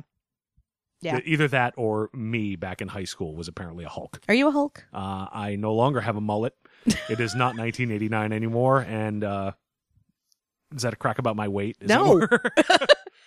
Wow. I'll fight you right now. Wow. That escalated quickly. All right. So first thing I thought finishing the main story in this book was, you know what would have been nice in this book called Planet Hulk? What, dear? The Odd Hulk. There were Hulks. Okay. They threw feces and shit. Feces and shit. They did. We literally saw some Hulks flinging their own poo at Thor's. They're never going to put that in a movie. No, they're not. But we saw that. We saw the Red King, and then we go to Captain America until the last page. And then we see what looks like it might be a Tony Stark Hulk because he's got a chest repulsor. No, I think that's just the straight Doc Green 616 Hulk. You think so? Okay. Just based on the mohawk haircut. Oh, yeah. But yeah, the main story here is 21 pages. And it's 21 pages after you take out the big double-page title page. Right. No, seriously, Marvel people, just because Jonathan Hickman does shit like that doesn't mean you all have to. I mean, if Jonathan Hickman jumped off a bridge, would you? Or would you just silently be relieved? But anyway. Well, it was a good idea, but there wasn't a lot of heart in it. Well, no, 21 pages this story was. Exactly 4 pages, including a Hulk. Okay. So yeah, I thought it was Hulk light.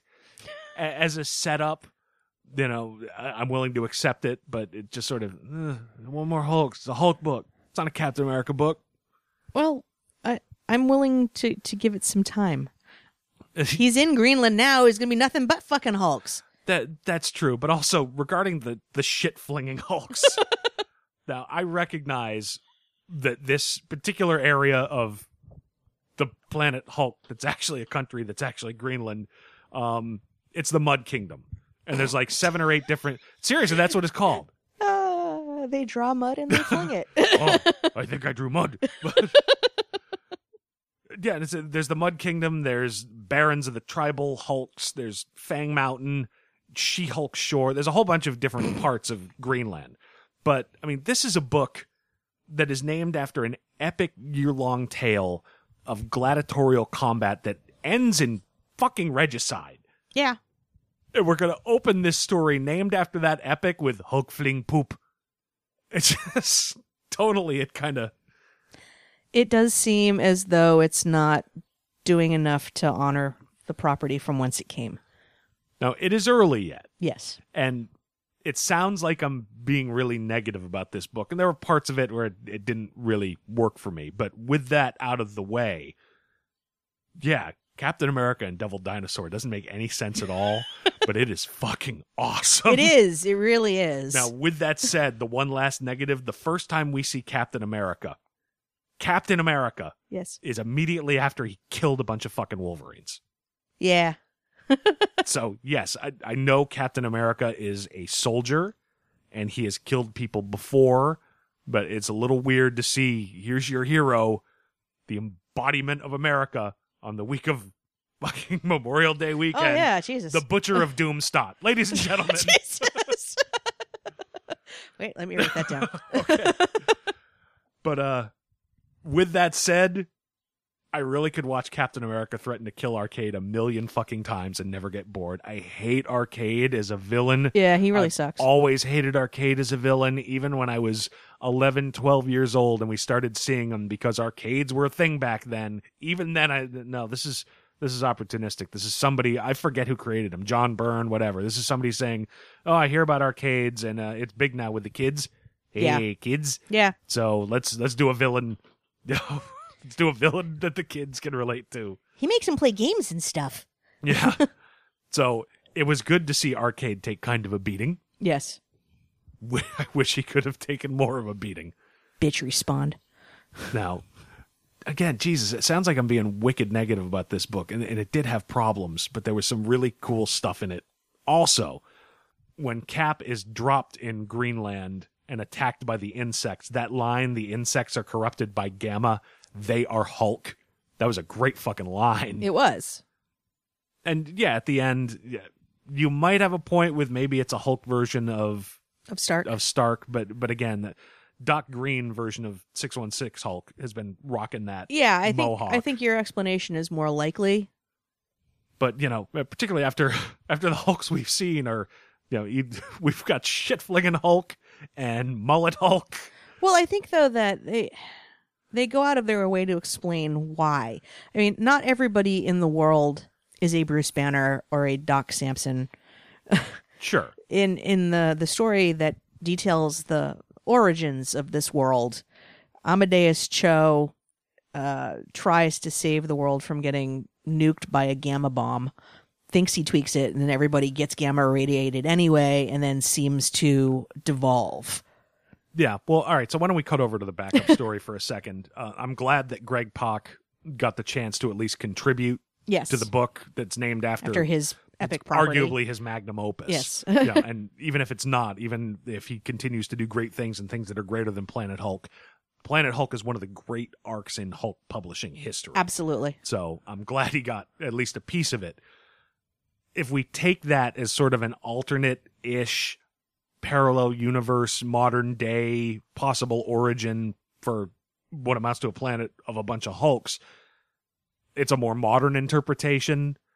You go from gamma bombs to gamma genetic modifications, which makes more sense in 2015. Because in 2015, Bruce Banner, he'd be working a massive tech startup. Yeah. He would not be working for the military to fight the commies by building bombs. Probably not, no. So yeah, as an alternate universe story, and any story with Amadeus Cho, I'm generally going to like. That said, the whole thing was a little manga for me. Well, I think it was purposely so, because they were focusing on Cho. Yeah, and the art style was clearly manga influence, and it's not a long way to go to take Amadeus Cho from the Marvel books and sort of amp him up a little bit to make him the cheeky little scamp of a of an anime hero like you'd see. So Yeah. it makes a certain amount of sense. I'm not a huge manga fan. So See, I feel that Miyazawa, although it clearly had a manga look to it, it wasn't as over the top as like a Umberto Ramos or that level of. yeah, it's, the round eyes weren't giant round eyes, and, Yeah, it was that whole it's more on visual style. the Cowboy Bebop side of things versus the, I don't know, Trigun side Yeah. of it. Yeah, no, that makes sense what you're saying, and I agree with you. But it's manga, that's not really my style of story. And that's okay. I'm glad he got a piece of it, and it'll be interesting to see if they do a follow-up with it. And yeah, as the idea of how would a Hulk be created now makes a lot more sense. So I think it was a smart update for this parallel universe, but it didn't utterly work for me. And that's okay. Now, and clearly, God, the more I talk about it, the more negative I feel about it. But all I keep thinking is, I have visions in a few weeks or a few months of this of a big splash of gladiator Captain America riding devil fucking dinosaur into Doomstot at the head of a column of shit-flinging Hulks. Oh, please let that happen. That alone Please. is worth following. Please this let book. that happen. That would be so glorious. That would be glorious. So I think there's a lot of potential here. I do think it was a rocky start. Yes. So this one, look, we're obviously going to keep getting it because Planet Hulk is, I know, one of your favorite It stories. is. Of the It's last 10 absolutely years. one of my favorite. So we'll stick with it one way or the other. I think it started rocky, but there's enough inspired cool shit in here that, okay, I will give you an opportunity to give me even more inspired cool shit. So this is a qualified yes. Okay. All right, where do you want to go from here? I'll just keep going order. There's no order. It's just the order I put my notes in. Go in the order of your notes. Okay, so we'll go to Ultimate End, Okay. number 1. Written by Brian Michael Bendis, art by Mark Bagley. Bendis and Bagley back together again. Indeed. It's how the Ultimate Universe started. That's how it's going out. Yep. So this is still a post-incursion story, so the Ultimate and 616 versions of Manhattan are apparently fused together. 616 Spider-Man still out patrolling, and is deeply disturbed that Everybody seems to know his name. everybody there who came from the Ultimate Universe knows he's Peter Parker. Manhattan is now Cheers. Yes. And, the added fact that Ultimate Black Widow is a clone of him minus Parker's Peter. And yes, I worked on that all fucking day, and yes, I am deeply, deeply fucking ashamed. But I would pat you on the head, but I don't think it would help. yeah, no. I wrote it. I knew it was wrong. I did it anyway. You did it anyway. And I feel shame. It's all right, honey. I'll still love you. Anyway, Ultimate Nick Fury is called for a meeting of some of the Avengers and the Ultimates, trying to figure out how to put everything right.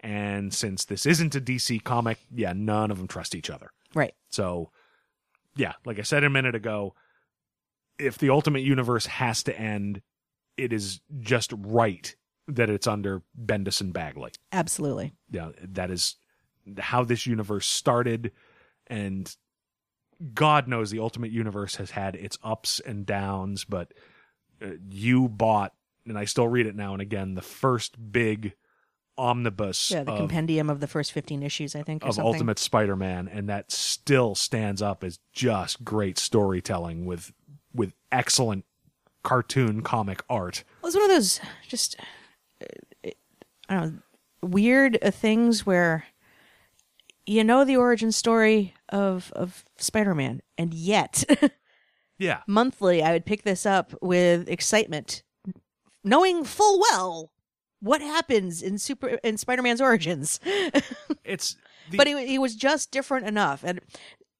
I didn't care. Gwen is Carnage. Okay. Or Venom or what? No, Carnage.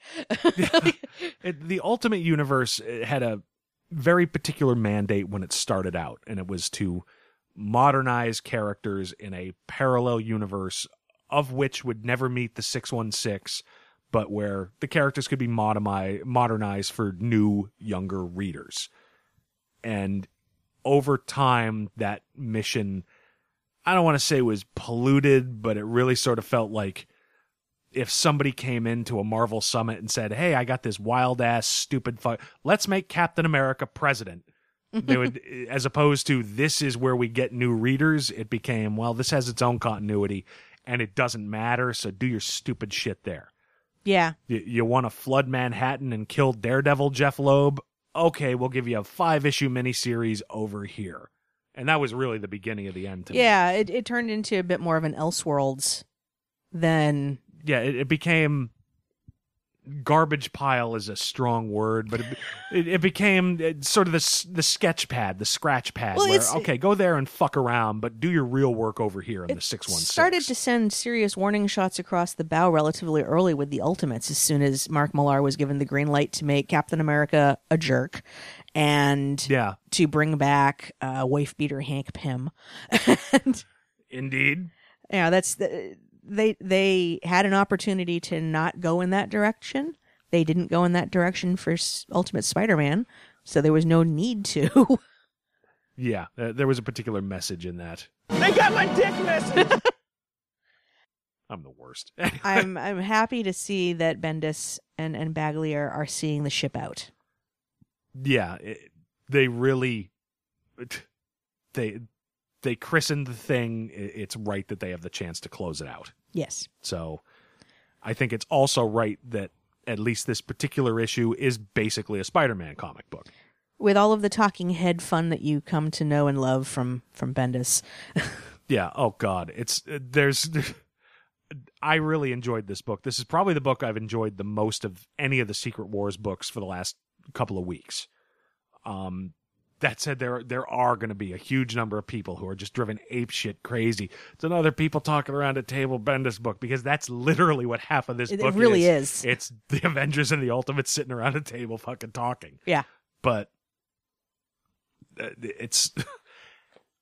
Part of why I like this also was of most of the Secret Wars stuff that we've seen for the last couple of weeks, this felt like a superhero comic.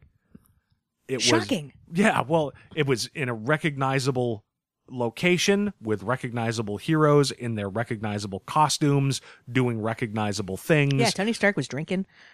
Yeah, well, all right, that's another thing. We'll talk about that in a second. But it was Spider-Man in Manhattan with the Avengers and the Ultimates, and it was a superhero comic book, whereas Secret Wars #2 was Game of Thrones. Yeah. Planet Hulk is Gladiator. Shit flinging. Yeah. Gladiator with more poop. But this was a superhero book, and I appreciated seeing that. Now, I did have a little bit of an issue with all the contempt and arguing between the 616 Tony Stark and the Ultimate Tony Stark. Now, on one hand, it makes sense. You know, I like the idea that the 616 Stark would see in the Ultimate Stark himself back when he was drinking and feel contempt for that guy. But wasn't the 616 Stark pretty much that guy last month in Superior Iron Man? That's where actually I had some questions about which one was which at times. Well, I'm pretty sure the one that was drinking was Ultimate Iron Man. Yeah, but we saw him drink. You're right. We saw him drinking back when he was doing Superior Iron Man just a few months back. Well, and that's the thing. But that version of Tony Stark, I'm pretty sure, was the one we saw dealing with Ultimate Amadeus Cho poking at the portal, which they think was the problem that created all of this. Right. So I'm pretty sure the one that was in armor was the 616. But yeah, he was a shit-faced, vainglorious douchebag just last month in Tom Taylor's Superior Iron Man. Now, I can accept the idea that the incursion caused that version of Stark to maybe be obliterated. You know what? I just had a thought. Yeah, the one that's being all imperious and judgy is probably the 616 one, because he's a member of the Illuminati. We've already established that the members of the Illuminati are assholes. I keep using the word douchebag a lot this episode, so I tried to come up with a synonym. And there you go. Quit smiling. Damn it, it's a wrong button. What a bunch of a-holes. I stepped on my own punchline. It's Shit. okay. Either one would have been fine. Anyway. You're trying, and I think that's the important part. Don't patronize me, goddammit. So it makes sense that if those individuals in the 616 that are in the Illuminati can't be reasoned with, and are coming off harshly, it gives us that much more reason to root for the other characters. Yeah. Yeah, absolutely. At this point, almost anybody in the Illuminati, yeah, I want to see him. I said last week, I want to see him in the Hague, or the Hague, or however you pronounce it. I want him to stand trial for... Hague. I think it's the Hague. Whatever. Maybe it's the Hague. I want him in irons. Irons I can pronounce. Hague rhymes with Prague. I'm pretty sure that one's... Sure, whatever. You can't imagine the enormity of the fuck I don't give. But, yeah, like I said, I can accept maybe the incursion wiped out Superior Iron Man. Yeah, I can also accept that the aftermath of it caused Superior Iron Man to get a fresh dose of self-loathing because of his part in the Illuminati, and maybe drop the booze and the most egregious of his narcissism and become his old self.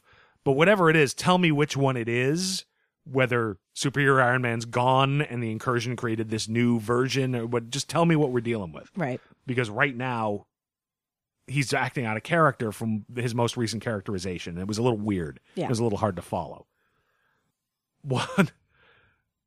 Those 3 pages of prequel, because everything in this story happened like 3 weeks ago. Right. Those first 3 pages with Punisher saying, I should have done this a long time ago. And yes. And just aiming that sniper's rifle at that splash page of what seemed like all of the 616 and Ultimate heroes attacking each other from either side of the page.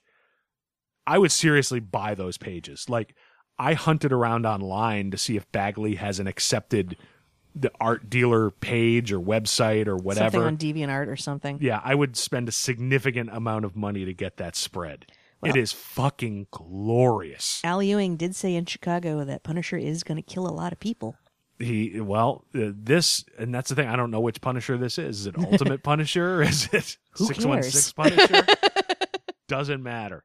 It's so as a tease of what might come, and just to see the Punisher, just the implication that things go so wrong that the last line of defense is the guy who's just willing to kill them all. Yeah. It adds just some more weight to the entire story. You both fucked up. You get a bullet, you get a bullet, you get a bullet. You all get bullets. Everyone look under your chair. There's nothing there. I just wanted to see the back of your fucking neck.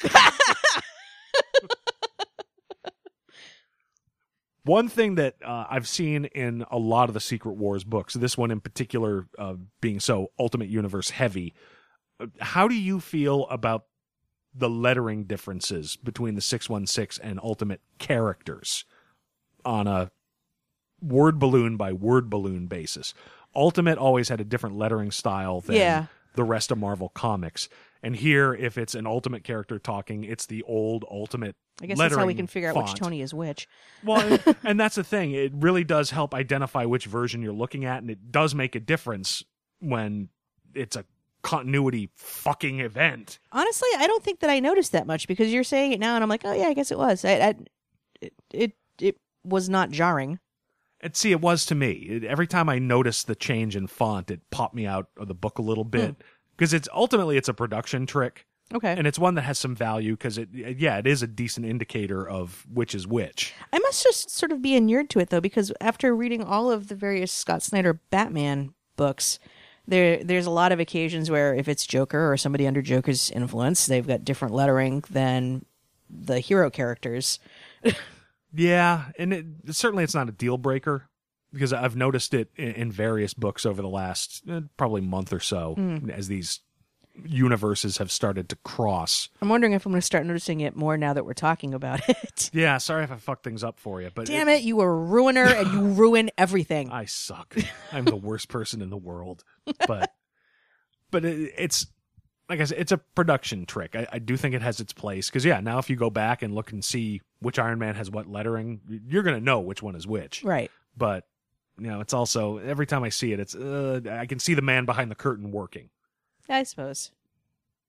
I'm not sure there's a way around it, because otherwise it could be wicked confusing, or you need a whole lot of exposition to very clearly show who is who.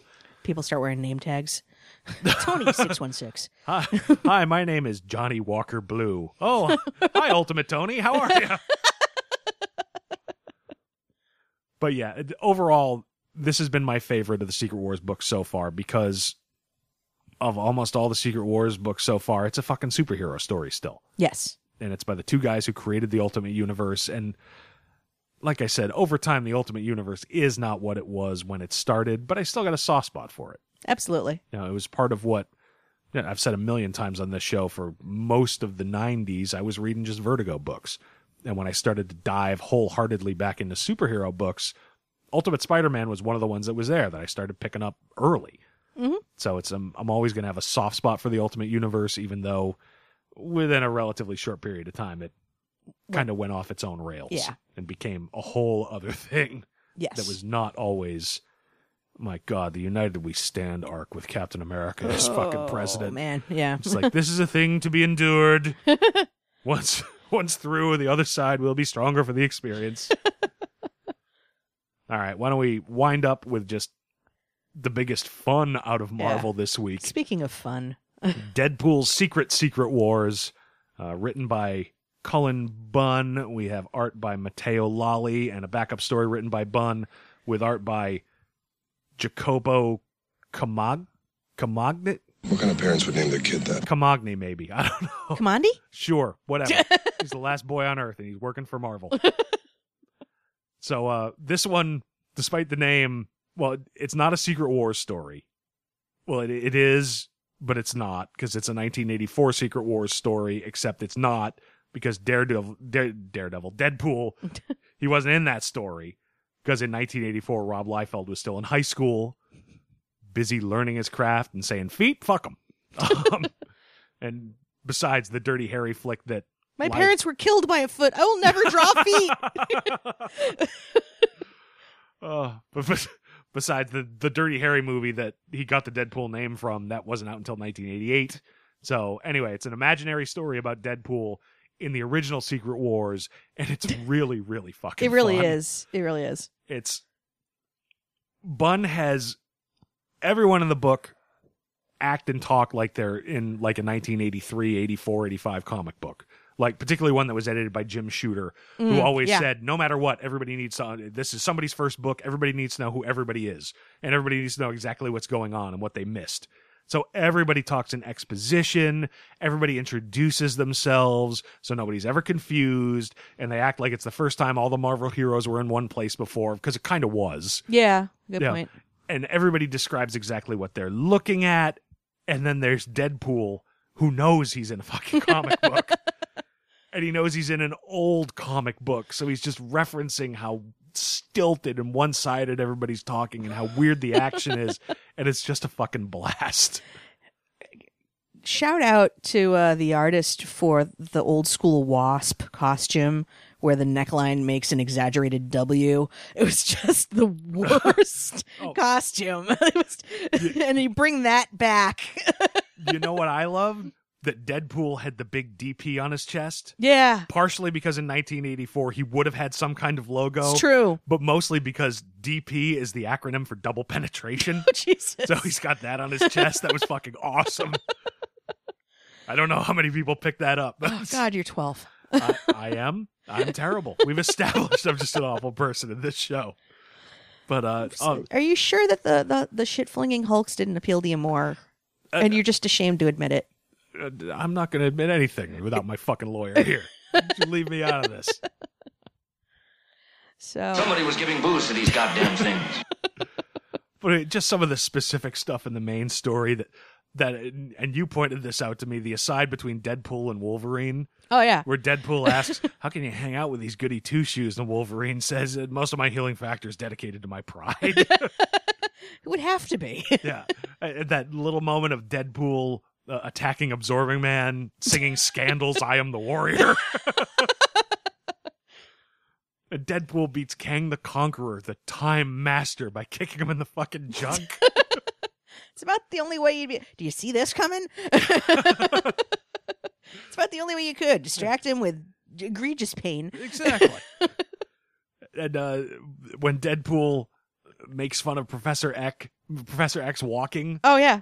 Saying, all right, whatever. However you want to ignore continuity problems. Yeah, yeah. And it works because everything but Deadpool you take Deadpool out, this is truly an early 80s comic. You know, the art style's similar, the dialogue, the characterization, how the story's put together, but you've just got this outlier in there making fun of it from the outside. Yeah. And he's going to turn out to be the only survivor of whatever this fight turned into. Yeah. So it was just it was fun and really clever satire of that kind of comic book. Yeah, and it was interesting. You know, with boob jokes. With boob jokes. It was interesting. Yeah, now that you mention it, Deadpool just flat out asks two other characters for a threesome. Yeah.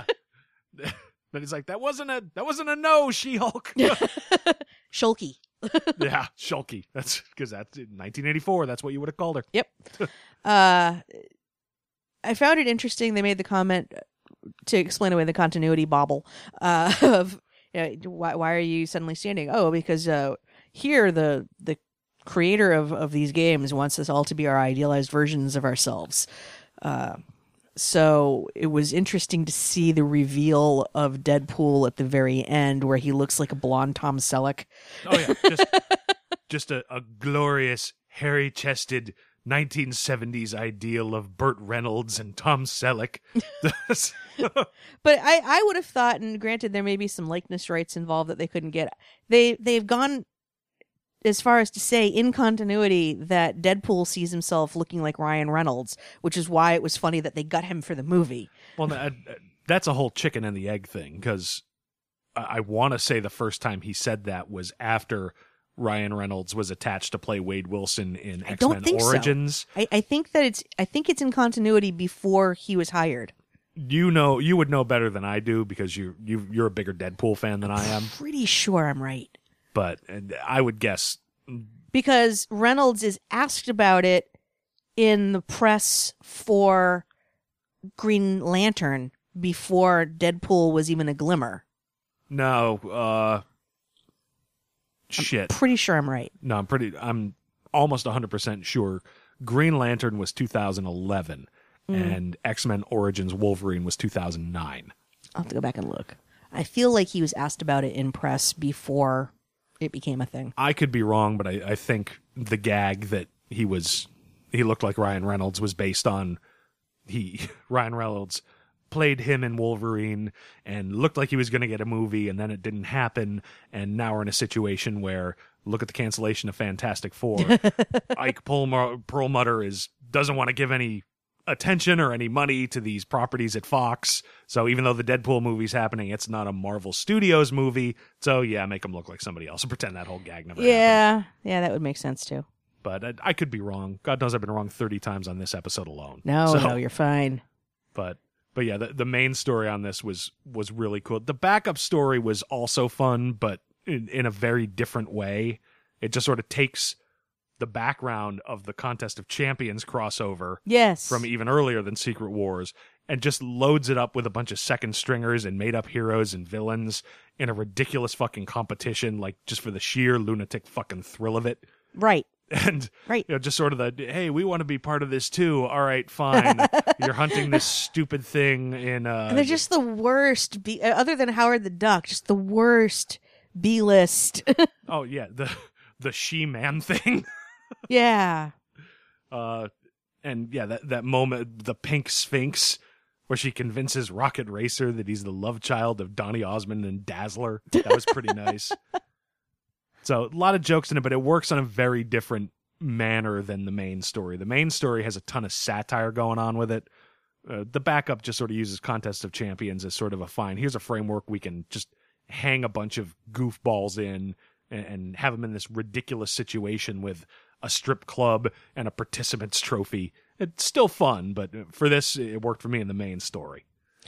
The first time Ryan Reynolds is brought up as what Deadpool thinks he looks like is in Cable and Deadpool #2, page 13. Is there a date on that? There isn't. Oh, wait, actually. If only I hit this link. That's a sad thing. You have to do all this stuff on your phone because we have many computers here in the Crisis on Infinite Midlives home office studio, and they're all dedicated to me doing 2004. Really? Yep. Okay. All right. So I'm completely wrong on that. Pretty sure I was right. He says that he looks like Ryan Reynolds crossed with a Shar-Pei. All right. I thought I knew it. Hey, I'm wrong a lot. So, all right. That makes the casting more interesting. Yeah. But yeah. This is a post-Marvel Studios world. And yeah, if Fox Studios has it, I'm pretty sure nobody at Marvel has the stones to irritate the boss. True. And reference movies that... What Fantastic Four? It's dead to me. Dead! What is this? Fantastic Four? Fantastic Four and X-Men? Mutants? Mutants and Fantastic Four? Show temples. Yeah, Christ, it's like Perlmutter thinks he's the fucking Scarlet Witch. No more mutants! Oh, God. I'm surprised it took this long for one of us to come up with that. It's stupid, but I'm surprised God, did he also have, like, visions of having fake children with the Vision? I mean, the fuck? That guy was a jackass! So, yeah, that issue was just pure fun. I like the main story better than the backup, but either way. The backup was just hysterical, though. To go all the way through and participant. It was funny in a different way than the main story, but either way, things are just so heavy and bummer in the main Marvel books the last couple of weeks, and it doesn't look to be clearing up anytime soon. That fine, just give me a blast of humor. Give me some of that old time comics with somebody just making fun of how they're old time comics. Yeah, it's this one was worth it. Is it a gimmick? Yeah, sure. Of course it is, but like half of Deadpool's books are fucking gimmick books. Right. No, they work for you or they don't. And this one, it worked better than... But the only thing that this book was missing was him chomping on chimichangas all the way through it. It was just... Well, where are you going to get one on Battleworld? One of the pouches. The pouches have everything. Were you not paying attention? The pouches had Big Red Gum, ammo, and sardines. They could have also had chimichangas. Very possible. I think we're going to find before this series is over that he goes to the machine that gives you new costumes and just gets a chimichanga out of it. That's a prediction. He'll ask for a chimichanga, and it'll be a symbiote chimichanga. The pouches are... Symbiote chimichanga will be the name of my next punk band. Actually, that's more a ska band name if I want to tell the truth. It really is. I was about to say, like, what the pouches seem to be like this D&D like bag of holding, like just you can put whatever in there. He's got enough. Pull out endless things. Yeah, between his belt and his thigh pouches, that's not a bad gag to go with. That he just sort of has whatever you want. The pouches are bigger on the inside. They're calling from inside the pouch. Get out!